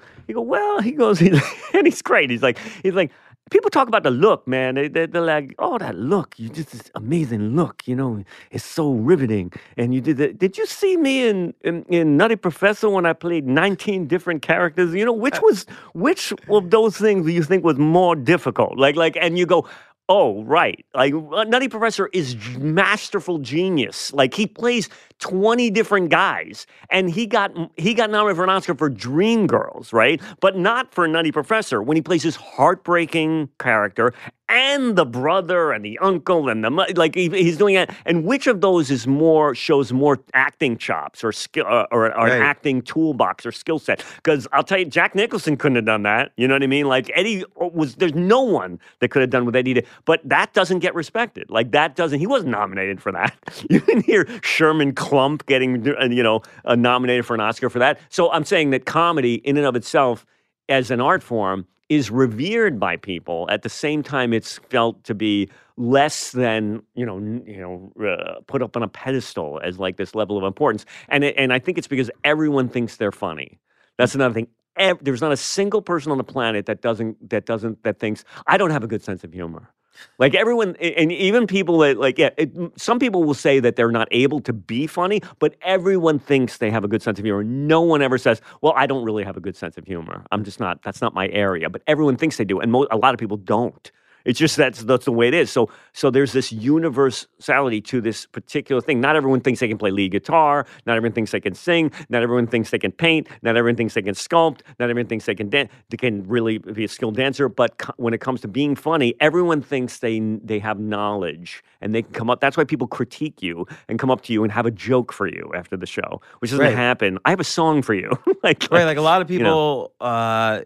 and this was more prevalent 3 or 4 years ago, but a lot of people would come up to me and say, "Oh, you should do this." Yeah. They almost have like requests. Yeah. Weird. Weird. And they have never, because the other thing about, let me ask your opinion on this, and this is not really related to the political correctness aspect, Sure. but so the other day I was interviewing 2 people on the same day. One was, and I'm super fans of both of them, Mike Reese, who wrote many episodes of The Simpsons, is a producer on 659 episodes of The Simpsons. Right. He wrote actually many of the jokes for Oscars 2019, the one Oscars without a host, and he's a joke writer, and he actually even was a joke writer for Johnny Carson in the 80s. Okay. And so and I asked him, did you get better? Did you improve? And he's like, no, I always was like a good joke writer. I was always really funny, and I just think in jokes. Right. And then I also interviewed that day Susie Essman, who she was I know a stand-up Susie. comedian Years, for 16 years. Sure. And then she was on Curb Your Enthusiasm as a very funny actress. And she said it took her 10 years before she finally felt she was coming into her own on the stage. And so obviously they're both funny and they both have senses of humor, but there's a difference between stand-up comedy and just being funny. Yeah. So stand-up comedy, like the being funny part is important, but it's one part of many. Like there's also the stage work. There's the like you're doing the voices or the act outs. There's crowd work and sensing how, and she even talks about how each crowd's got a different personality. So you have to kind of go through your catalog of thousands of crowds that you've experienced and figure out how to react. So it's, as a performance art, it's much more difficult than just having a sense of humor. Yeah, and there's an antagonistic relationship between audience and comedian that's different from other art forms. You'll see literally guys will bring a girl to the show and not want to laugh at a comedian and be defiant, like not actually into the show. They'll be on their phones or you don't do that in many other art forms, but in comedy, there's a sort of, you have to win them over. There's a sort of, even celebrity comics will say that they go on, they'll get a 5-minute window that's okay because you're a celebrity, but then you still have to bring your A game. You still have to be funny. You still have, the audience is not going to just laugh at anything. Laughter still has to be earned. Right. So you'll see people go on and they'll be, audiences don't always, what you were saying about talking about being funny, I lost my train of thought completely. Being funny versus the performance. Oh yeah. And people like going up and there's so many layers. You'll see people that don't have great jokes, but they're great performers, and other people that are both, Brian Regan is like great at everything, like really performing comedy and being like naturally just funny and goofy but the bits are so well written, like they're just so artfully written, and it doesn't get the respect, like comedy doesn't get the respect that it deserves. Some comics are funny right out of the gate. Chappelle was hilarious when he was like 15 or 16, like amazing, like right away. Some comics have that kind of just golden, hue around them where they're just, wow, that joke was amazing. I didn't see that coming, and that you're relatively. And some people it takes longer to get. But like Chappelle though is an interesting example where he does not get. Let's say he's the best in the world. Yeah, he does not get the same number of laughs per minute as some other comedians who we both probably know. Who get so many laughs per minute. It's like insane. Right, and he maybe gets averages on his specials maybe a laugh every 20 seconds. Yeah. And we've seen people do, laughs every 4 seconds. Yeah. But Dave Chappelle's the best. So so it's not the humor. It's also that when the laughs that come, when Dave finally delivers, the laughs are like when that hit, that bit really lands, when he may set it up in that subtle jazz performer way that he does, where he's like doing a thing, but when it hits, it's just gold. Like it's usually just bang. That's so funny. And that's he uses silence better than most comics. Like silence is a fear. A lot of comedians have fear of silence because they don't want to let the thing linger. But he'll let that thing just stretch, and the payoff, the tension builds, and then he'll hit something really so freaking funny. That's just great. And I just remember like when he was young, they had that joke. I can't remember. It was like a long time ago. He had that joke about like if Batman, was in. When Batman came into a black neighborhood or something. Do you know this joke? No, I just it. remember it. I don't know why. It always stuck with me because he go, Batman, you never see Batman in a black neighborhood or something. It was just such a funny, because there was this long period of silence where he go, Robin, and he's like, and then there was like long pause and he go, hey, didn't we park the Batmobile right here? And it was just like this long pause. What the, and it was just this really, and it was just like this beautiful pause, and he looks around, he acted it out, and then he hit the punchline, and it was just hilarious because you didn't see it coming, and you didn't, and he's one of the masters of that, so good at that, like just really, when the laugh finally comes, it's not just, he doesn't have boom, boom, boom laughter like some comics do, but he'll have, when the laugh comes, it's just enormous, a sense of relief and insight and, oh God, you got me, Yeah, and then so I think that's right. I think also, and I didn't appreciate this a few years ago, but I appreciate it more now watching him over and over again. Mm-hmm. He kind of does an act out on every single word. Yeah. Like Yeah, if you try to mimic him, Mm-hmm. like It's right hard. after, you could tell he's doing something every single word. Yeah. He's in character somehow. Yeah, it's great. So He's amazing. because like I was on his last special, he suddenly spent 10 minutes out of character, Mhm. and his voice got deeper, Right. and he's like sitting there telling the audience what he thinks, and he's got an opinion. Let me tell you, guy. Right. And then he goes back into character. He goes an octave Yeah. lower and or higher, and boom, he's back in doing his performance. It's great. It's great.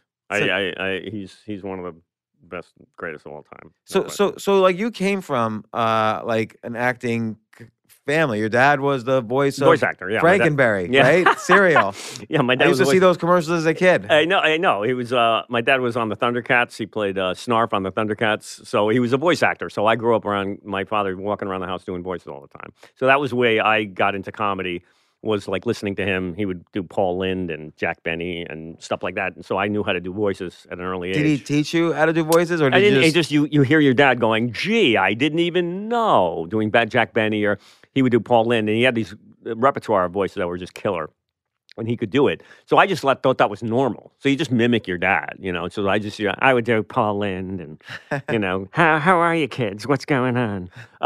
Because he used to do voices all the time. Brian, you want some cereal? And so I would just started doing voices. And so then I found the kids at school, thought that was funny. And I always wanted to be a stand-up. I just loved the art form. I just was like, Richard Pryor was my hero from an early age. And I used to just watch him do, because he gets no credit either for his acting outs that he used to do. Right. But oh my God, if you listen to Richard, this is like the greatest, because they're real people. He just started acting out real people. From, if you hear the Dice Game routine, I forget what album now, it's blanking out, but where he does the white cop coming in. Now listen, kids, you folks, we just want to help you people. And like he was the first guy, Eddie Murphy talks about, he was the first guy who did white, the stock white guy talking, which was the high voiced. Richard was the first guy who came out with the original white voice.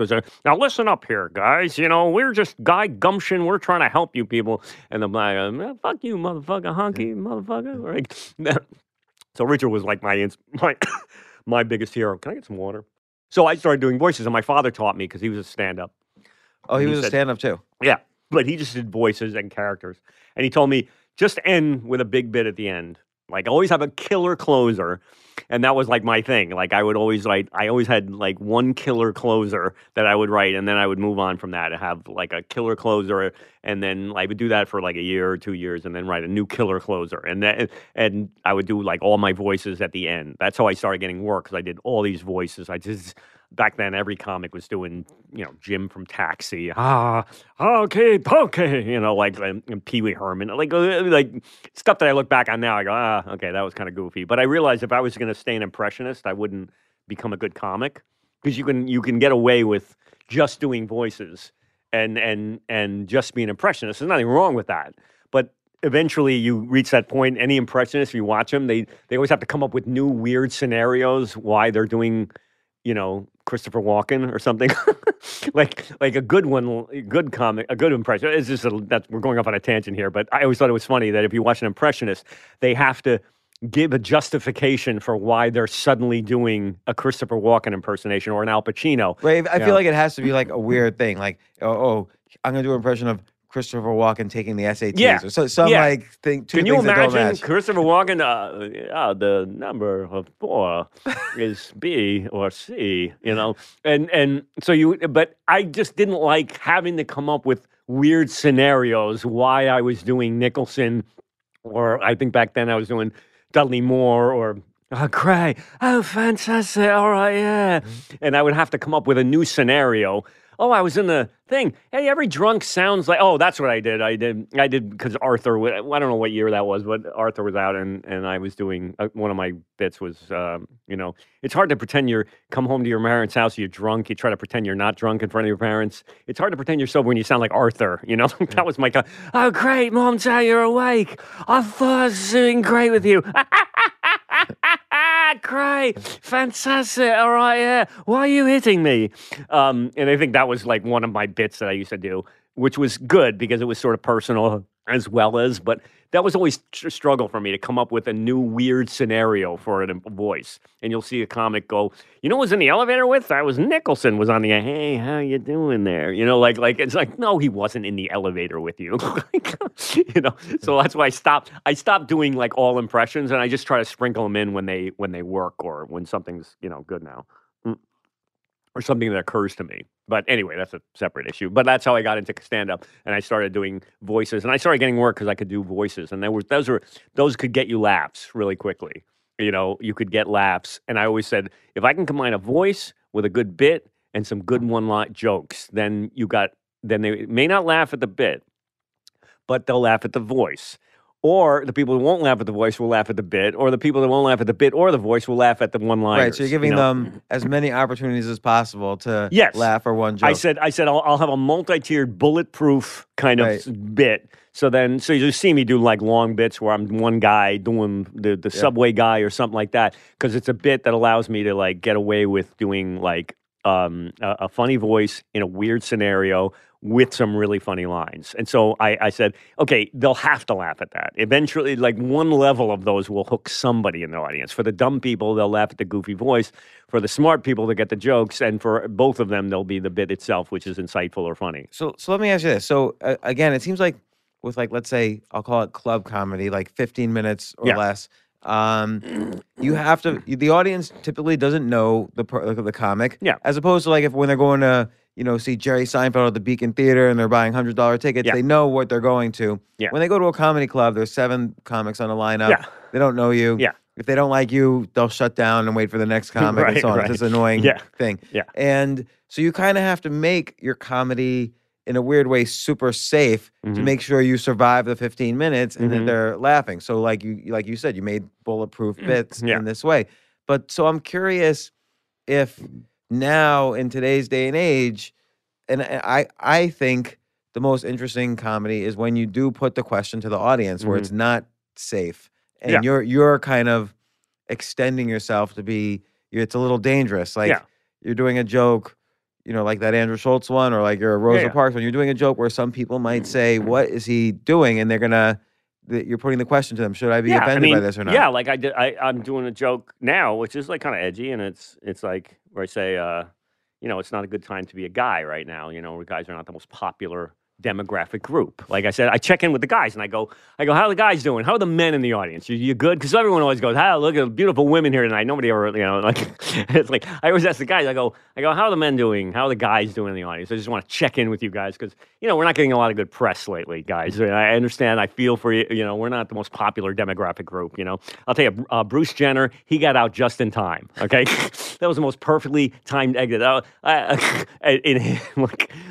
I thought at first when that happened, I thought that's kind of weird. A couple years later, I'm like, well played. You know, like that guy. He read the tea leaves and he went, Good long game. Yeah. Wow. He just went. Oh, they're dismantling the patriarchy. You know, sorry guys, I gotta go. Like he's just switching perfectly timed. How do you live off the patriarchy for all those years and then just when it starts to go down, you just switch teams like a genius? Well played. What a jujitsu move. Now that bit.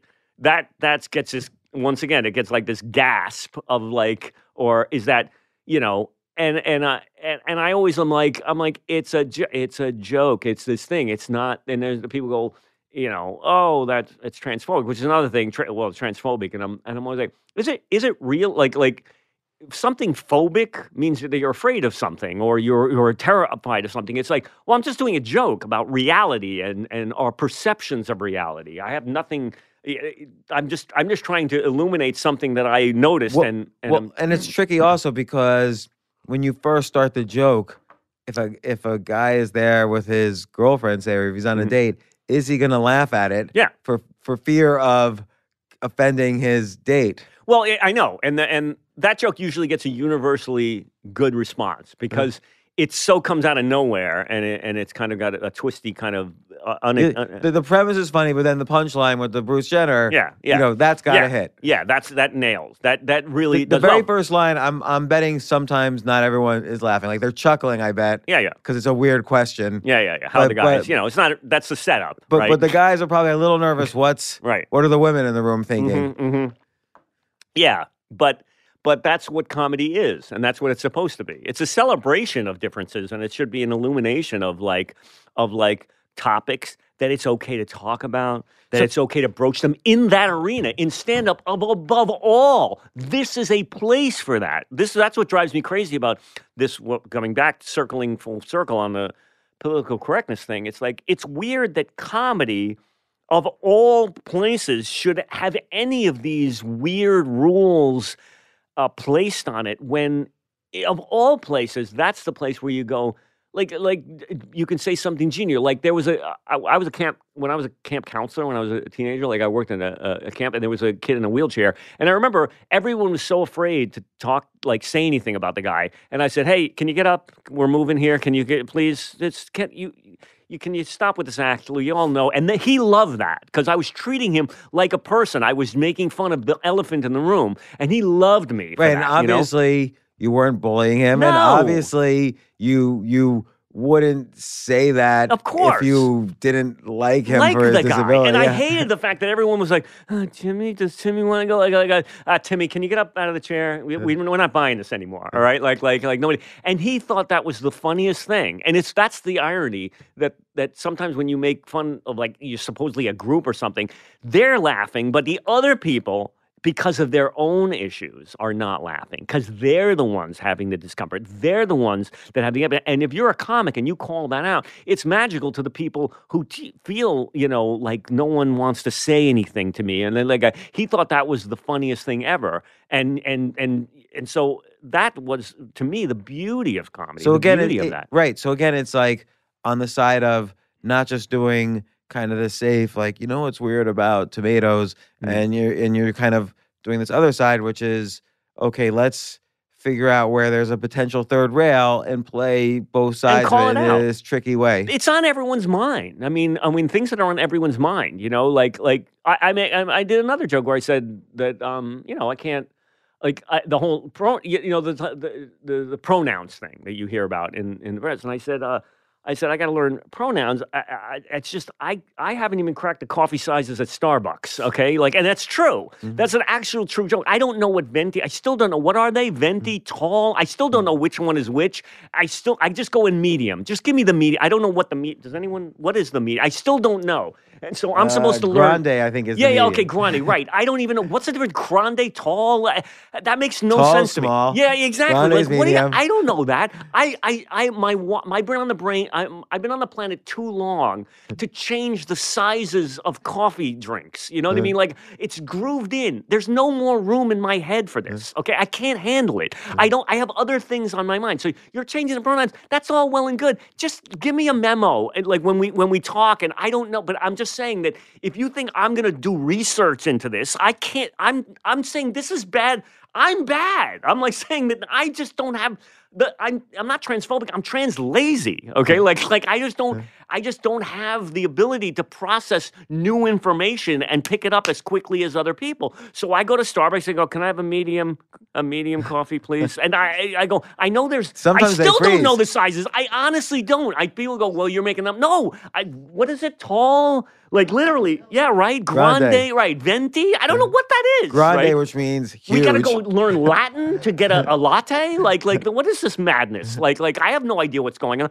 So a lot of my comedy comes from just I don't know what's happening. I don't understand it. I can't handle it. It's just like what's your process when you're sitting at home and you're saying, okay, I'm gonna sit down with a pad, blank piece of paper, and I'm gonna write a joke. Yeah. Do you say to yourself, okay, what's bothering me? Like, how do you start off with like? Well, I have a microphone. I have a cordless microphone, and I babble it out because I find that most of the time, and I'll record it, and most of the time I'll just ramble and say, something off the top of my head that's funnier. But for some strange reason, I need a microphone. I I don't know why. I feel weird. Well, maybe because part of it is you're the act out. Yes, because I love act out. So I'll be like, I don't know. Like I've been working on this bit about. You get introductions all the time from comics, and some of them are really bad, and some of them are good. And usually, and I love a good introduction. But I got one recently where the guy said, "This next performer is one of comedy's best kept secrets." Oh yeah. Okay, yeah. And I thought that was so funny. Like it's like because it's sort of a covert way to say there's a lot of big names in comedy. This next performer is not one of them. Okay, right. So yeah, I've been trying to get the second line of that joke, like trying to write the second. I want to write the whole bit, but I know that's the opener. This next one is not one of them, right? Like, and I wrote 20, 30 different versions of that joke, like where I was just exhausted from writing. It's the covert way of saying this next performer. It's kind of passive-aggressive way of saying, which is another way of saying, which you might as well just say. Like, I wrote every version of that second. That's not even the laugh line, and I was writing every. But it's a funny premise. It's a funny premise, so I wanted to get the wording exactly right. So I would just be like, which is a funny way of saying there's a lot of big names in comedy. The next performer is not one of them, or this, why don't you just say? There's a lot of big names in comedy, you know what I mean? Like, just try and find what's conversationally works and clicks with me. And I finally am kind of just settled on this next, which is an interesting way to say, which is not the best table setter for excitement, to say this next performer is a lot of big names in comedy. This next performer is not one of them, And then I was like, okay, I got that down. That's step one. That's the opener. Then I got to get the second line, which is what do I say after that? So it's just like a lot, and it's exhausting because it's like, what do I say after that? And I finally cracked that the other night because I babbled it out and I just said, he's been keeping a low profile in this business. Okay, I was like, okay, that's number he's two. the James Bond of comedy. Yeah. He's been keeping a low profile and maintaining a shroud of anonymity. You know what I mean? Like, and I wanted to write Comic 007. Yes. He's been just like really, really keeping it under wraps, flying under the radar. I wrote every possible iteration of what you could say about someone. Yeah, of maintaining someone's complete lack of name recognition. And maintaining a low level of notoriety. And so I've been just like writing that bit and working that out and trying to get it because I think it's great for TV. I'd love to do that one on TV because I think it's really funny because they're going to introduce you on TV. So I could just go, that was a great intro. And you don't always get that, like it's a perfect, for me, it's just like a perfect You're intro. fascinated by intros because I love that stuff. The very first time I saw you, it was probably a couple of years ago, they gave you a great intro. Right. You've seen him on this, you've seen him on this, it's great, it's funny. Yeah. And then you said, boy, I wish in every profession you would get an intro like that, and then you named an accounting firm like Cohen and Steinhardt, and here we have new accountant. Yes. You might have seen him in cost analysis. I did a bit about why don't they introduce you in? I've never been able to make this bit completely. I've never been completely happy with it because most comics are happy with it's sort of a 7 or 6.5, I call it right now. It's so funny because I find it to be really funny, but go ahead. Yeah, but it's just it needs some tweaking still because getting into it is so laborious. The wording is just like they should have. You should be introduced. Accountants don't get that. You don't get if you show up to work. There's no MC who introduces you if you're an accountant. And I think it would be much better for accountants to get an intro because I think accounting is boring, and so they would be much cooler if you showed up at work and there was a guy, an MC with a microphone going, are y'all ready for some cost-benefit analysis? This next, because I'm going to bring up a man right now who's one of the most fiscally responsible people in the financial industry today. He's one of our favorites here at Shulman, and Weiss. So give it up for the asset allocating, debt consolidating, master and commander market capitalization, and the mystical maestro mortgage amortization, Kenny Birnbaum, and so I thought that's really funny. And I did one night I'm at stand-up in New York, and I had that bit, and there was a guy from the financial sector who had chains on, and he had his buddies there, and people were mocking him all night, going, "You ain't no accountant, like you don't look like an accountant." And he was a black guy, and he was just sitting there, like really, he was like decked out, like with chain. He didn't look like an accountant. So that bit, I whipped that bit out. I nearly got an ovation from everybody because it looked like I came up with it right off the top of my head, and some of it I ad-libbed because I weaved him into it. But that bit was like perfect for that guy. And that's the thing. I love intros and stuff about. Yeah, I've written like tons of bits about what an intro is like, or I'll say something about, I can't live up to that, You'd say something about negative about me so that I can rally. But it's interesting how earlier you said you like to joke about comedy, and so that's, for instance, is a joke about comedy, about the comedy form and kind of applying it to real life. And then I really like when I've seen you in front of a crowd that was totally dead, it's like you're able to whip out, maybe I don't even know what you're thinking in your head. Maybe you're saying, okay, I'm not going to do my usual set. I have prepared a set for exactly this kind of audience. Right. And you get them to laugh because, you have the whole thing where, I almost didn't make it. I was at a cancer hospital. Yeah, there was a child there. Are you Brian Scott McFadden?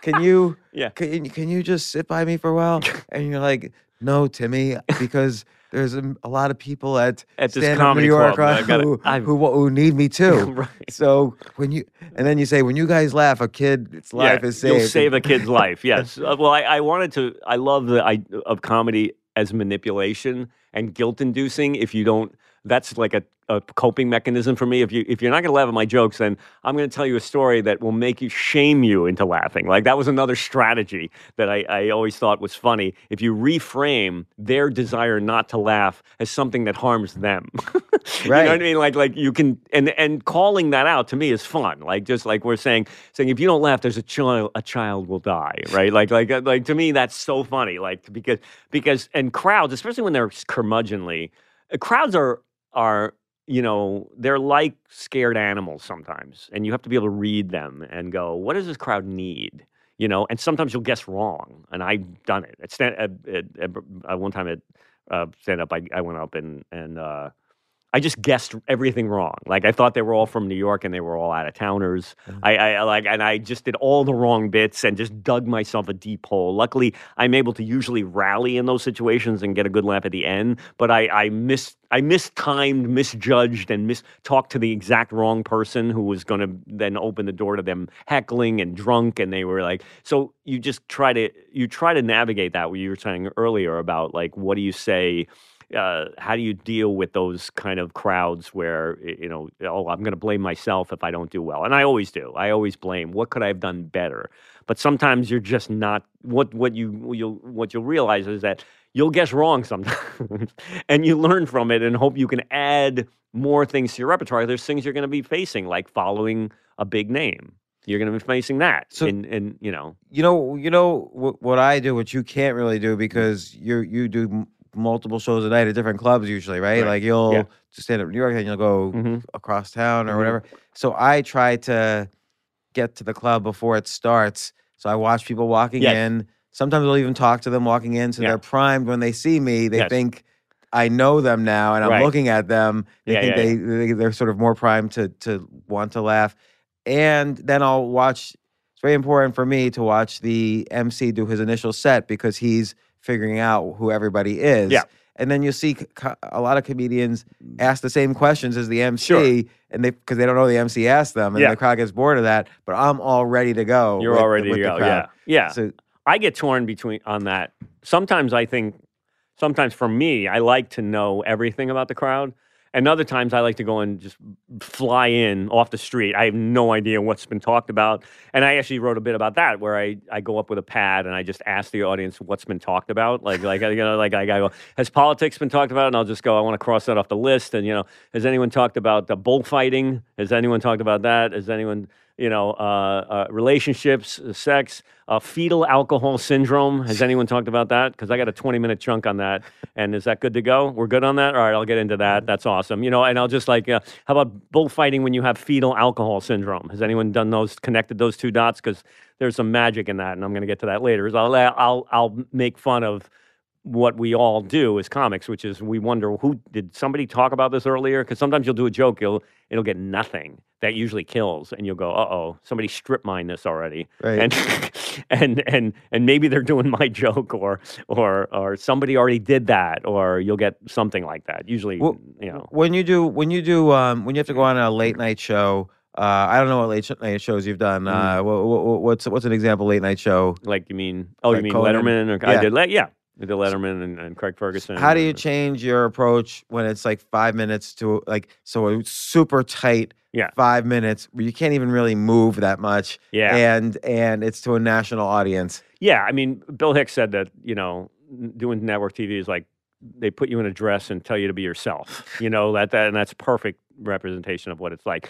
When you do like a late night set, usually they'll vet it really carefully. Like Eddie Brill went over my Letterman set really, really carefully, and then because it was a big show, and you didn't get any wiggle room. Like, and is that you probably really can't tell a story. I probably have to do very tight premise, punchline. Well, especially when it's your first time out. That was my network television debut, so that was really scripted. And even they cut one joke right before I went on stage. And if you watch the set, I still watch it going, you see me right there? That's me going, I'm about to do the joke they told me not to do right there. And I pivoted because you rehearse a set so much. You run it. And then at the last minute, they said, somebody had a problem with this thing, so don't do that one joke.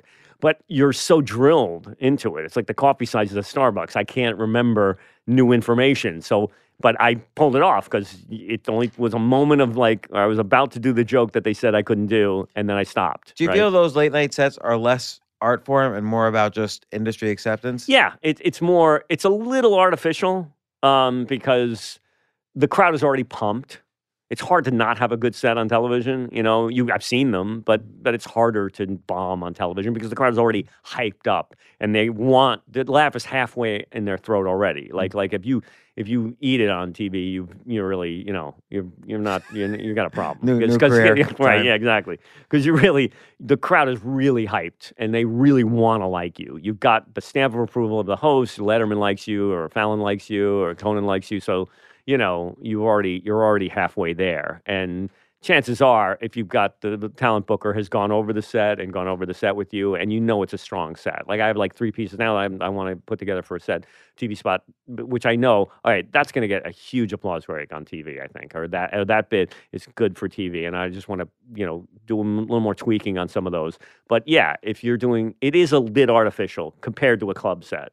Although some comedians, I think, they could take. I'm thinking of Gary Goldman's set on Conan where he did the abbreviated states joke. Brilliant. That was a perfect story structure, but with tons of punchlines in the middle. Amazing, yeah. And it fit exactly 6 minutes. Exactly, yeah. So it worked somehow perfectly. Right, and if you see Garrett, that bit is just gold and just perfectly worded with so many circuitous little avenues of comedy that go off the rails and come back, and then. And Dottie, Dottie, that she's and it's great. And then you'll see somebody like Sam Kinison, who's on Letterman. If you watch Sam Kinison said, he's literally talking about how he's editing in his head, on Letterman, like he says it on network TV, he's watching what he's saying on when he's doing the set. Because Sam had gotten so big at that point that even the networks were like, we're going to put him on. We hope it goes well. And I'm sure they vetted his set to a certain degree.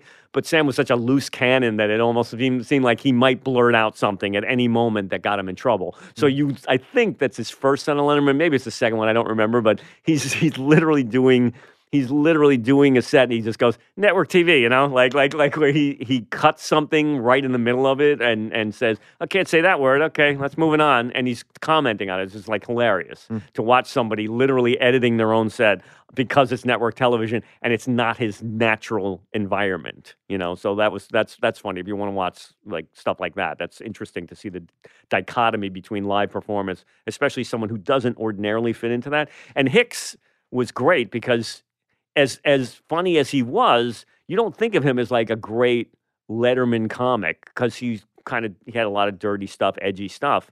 But then you watch his sets and they're hilariously funny. He's like underrated as a true comedian. If you watch he had these great jokes, like where like he had one of the best jokes about male-female relationships and he said, and it's perfect. It's like a perfect joke. He goes, I think I figured out men and women. It was started in the Garden of Eden. It's my favorite joke about relationships. It's like, it started in the Garden of Eden. God says Eve comes up to Adam, and Adam says to Eve, look. Adam says to Eve, look, we're immortal. We have everything we ever need for all eternity. We'll never grow old. We have everything we need. We'll never grow old. We'll never die, and all wishes come true the moment we have them. And Eve said, yeah. It's just not enough, is it? Right, right. And to me, that's like a perfect representation, not just of male-female relationships, but about just the human condition of dissatisfaction in general, of never being able to be happy with almost everything that you have. And that's a great joke that Hicks did on TV. And it always bothered me that great jokes like that fall down the memory hole. And that's like a Zen koan. That's like a genius little piece that's a poem, That's like a little poem and people don't give jokes the respect. Certain Stephen Wright jokes have fallen into the, zeitgeist of like people remember and maybe, what's his name? Mitch Hedberg. Yeah, Mitch Hedberg has a couple that people have really stick with people because they've been reproduced in memes. But there's a lot of great jokes that just get forgotten and not remembered that were really funny and reach the level of art, and I've always wondered why comedy doesn't get that kind of cachet, I wonder if you can sort of take a joke like that, though, and let's say, okay, you're not going to repeat his joke for obvious reasons, but it's just like there's only so many stories, and then they're retold over and over again. Yeah. There's like the cowboy version of Star Wars, the detective version of Star Wars. But there's always another way in. There's always another way to say the same thing, Yeah, like that joke, it makes me think of, Americans always feel like our conditions can be improved. Yeah. Try telling, and then you make some comparison to the kid in Ethiopia who ends up in jail in America and he's writing home to his mom, like all these great things that are happening to him now. Right, yeah. Like he gets a meal 3 times a day. Yeah. And everything and from plumbing. perspective. Yes. Yeah. That's true. And that's what he could express free love with his roommate and all the time. There's always a new way to say something. Like Brian Regan does this bit about the scoring in tennis, and it's just perfect. Like I watch it and I go, well, you can't do another bit about scoring in tennis. At least I can't. Watching Brian's joke, he takes everything 30 love and says how ridiculous the verbiage is in that, and he just nails it. Just every possible angle, he just hits it and just hits it completely out of the park. It's so funny. It's so perfectly worded. And I just go, well, I can't write another joke. You can't. No one's going to be able to write a bit about us, but someone will. Do you ever feel that about Louis C.K.? Because he kind of hits every single topic ever. Well, yeah, but Louis always has his own weird take on it. That you go, okay, that's bizarre world. I didn't really think of that angle on that. And so that's the challenge. Someone strip mine that already. You gotta man up. You gotta comedy up and find something that no one's talked about. When I did the What Women Want bit, what I did on Letterman, I sat there for hours with a thesaurus coming up with words, and I just wrote endless combinations until I finally cracked it on stage, and then. And it just takes work. It's hard. The easiest jokes sometimes come to you either right away or after laborious hours of like trying to find the right word or the right insight into something. Yeah, like Gary Goldman with that abbreviated stage show. I know, it's ridiculous. He said it took him 20 years to write. Yeah, it's amazing. And you can tell because everything in that joke has circumlocutions and off ramps of weirdness, and that's what makes it so good. Is it's just not this one thing. It's just goes all over the map and comes back, and it's something that everyone's noticed and seen, but no one's articulated that well. And so it's just a masterpiece. If anyone wants to see a great bit, yeah, Gary Goldman. Abbreviations of the states. Well, Gary once came on the podcast, and we spent 90 minutes just breaking down that one joke. Oh yeah, I printed up the joke. Yeah. And he was on, and you did that. Yeah. It's And ridiculous. then we just went over word by word. And you could do that. I don't think he enjoyed doing it so much, actually, because he was like, You loved it, but yeah. But it was fun. You get micro and macro with these things. So I can tell he'd be like, I already did this, but I can tell, like, he was trapped in the studio. Yes, we got him. Talking about it one bit. Yeah. So I don't know if we solved political correctness in comedy or I don't in the know world. if we did. But Did we? Did we crack the code, guys? Have we ended it? Have we fixed the problem? I think we did. This one podcast, everybody needs to lighten up. It's a comedy club. And yes, all I could say is comedians, stop solving. Go to your congressman and pass legislation. Don't go to yucks and protest comedians. Show up at your congressman, go door to door, pass out leaflets, and stop heckling comics. Okay, Okay. Here's what I think I got out of it, which is that I do think it is interesting to hit that politically correct edge and figure out almost like a puzzle how to find the funny out of it. Absolutely. Without being too, because yes, they're going to be offended. If they're too offended, you're not going to be asked back to the comedy club. Yeah. So you have to, correctly or incorrectly, you have to play around the edge a little bit. Yes. But I think that's more interesting for the art form than just having a quirky punchline and premise. Yeah. I also think calling out what it sort of underlines what I've already thought about. It's calling out what the audience is thinking. So if they don't like the joke about Rosa Parks, you kind of make it ridiculous. You sort of put the onus on them to feel ridiculous, which is like, yes, I know a joke about seating arrangements is very controversial, yes, or something like that. Right. That seating logistics humor is very, very politically incorrect. Right. To call out seating arrangements. Really? Is that what we're, It's amazing to me. It's amazing to me. And there's a third thing I got out of it. And you can't remember. I can't remember now. We're just getting older. I just can't remember. Yeah, you're losing it. Yeah. You're losing it. It's just like the coffee sizes at Starbucks. I can't remember them. I can't remember. I have no only room in my head for more information. It'll hit me what the third thing was, because I had three things when I started that. Absolutely. Right. It'll hit you after the podcast, as always. Yes. The funniest joke will hit me on the subway after I spent 8 hours writing. Does that happen to you? So all the time. I'll do a set and okay. So this is in the. You were talking about, or we were sort of talking about a little bit. Sometimes you have to follow comics where it's very hard. Yeah. So a couple of weeks ago, I had to follow Aaron Berg, who's very hard to follow. Sure. Because he does so much crowd work. Yeah, he gets like a million laughs a minute. Yeah. But I've always done poorly following him because you don't know what to do. So this time though, I had a new idea, which is I'm going to do an impression of him. I said to the audience, I'm going to do an impression of Aaron Berg going through Saudi Arabian customs. And okay, how did this go? I want to hear about this. What was the bit? Well, I basically just imitated his. I sat in the chair, which I never do, and I imitated his voice. He's got a certain pitch in his voice, and I just repeated some of his jokes that would be kind of annoying at Saudi Arabian customs. Oh, okay. And because he talks about like, oh, what's Jewish Vin Diesel doing up here? Right. So I kind of like put it in that context, and I did it poorly. But the point was that I was doing it, and the audience got it. It didn't matter. Yeah. So I could even stand up and say, I can't do him. Yeah. But then that separates finally the connection between the audience and what he was doing to them. Yes. So it worked. You got to sever that. They have a relationship. That's why I always tell MCs. Like, I don't like when the MC just goes, all right, it brings you up right after the other guy. Because the audience needs time to grieve the loss of their relationship with a performer. A bond forms for like 15 minutes. They have this kind of relationship. They're interacting. They're adjusting to his energy. They get, it's like they're bonding, and then it's severed. They say goodnight.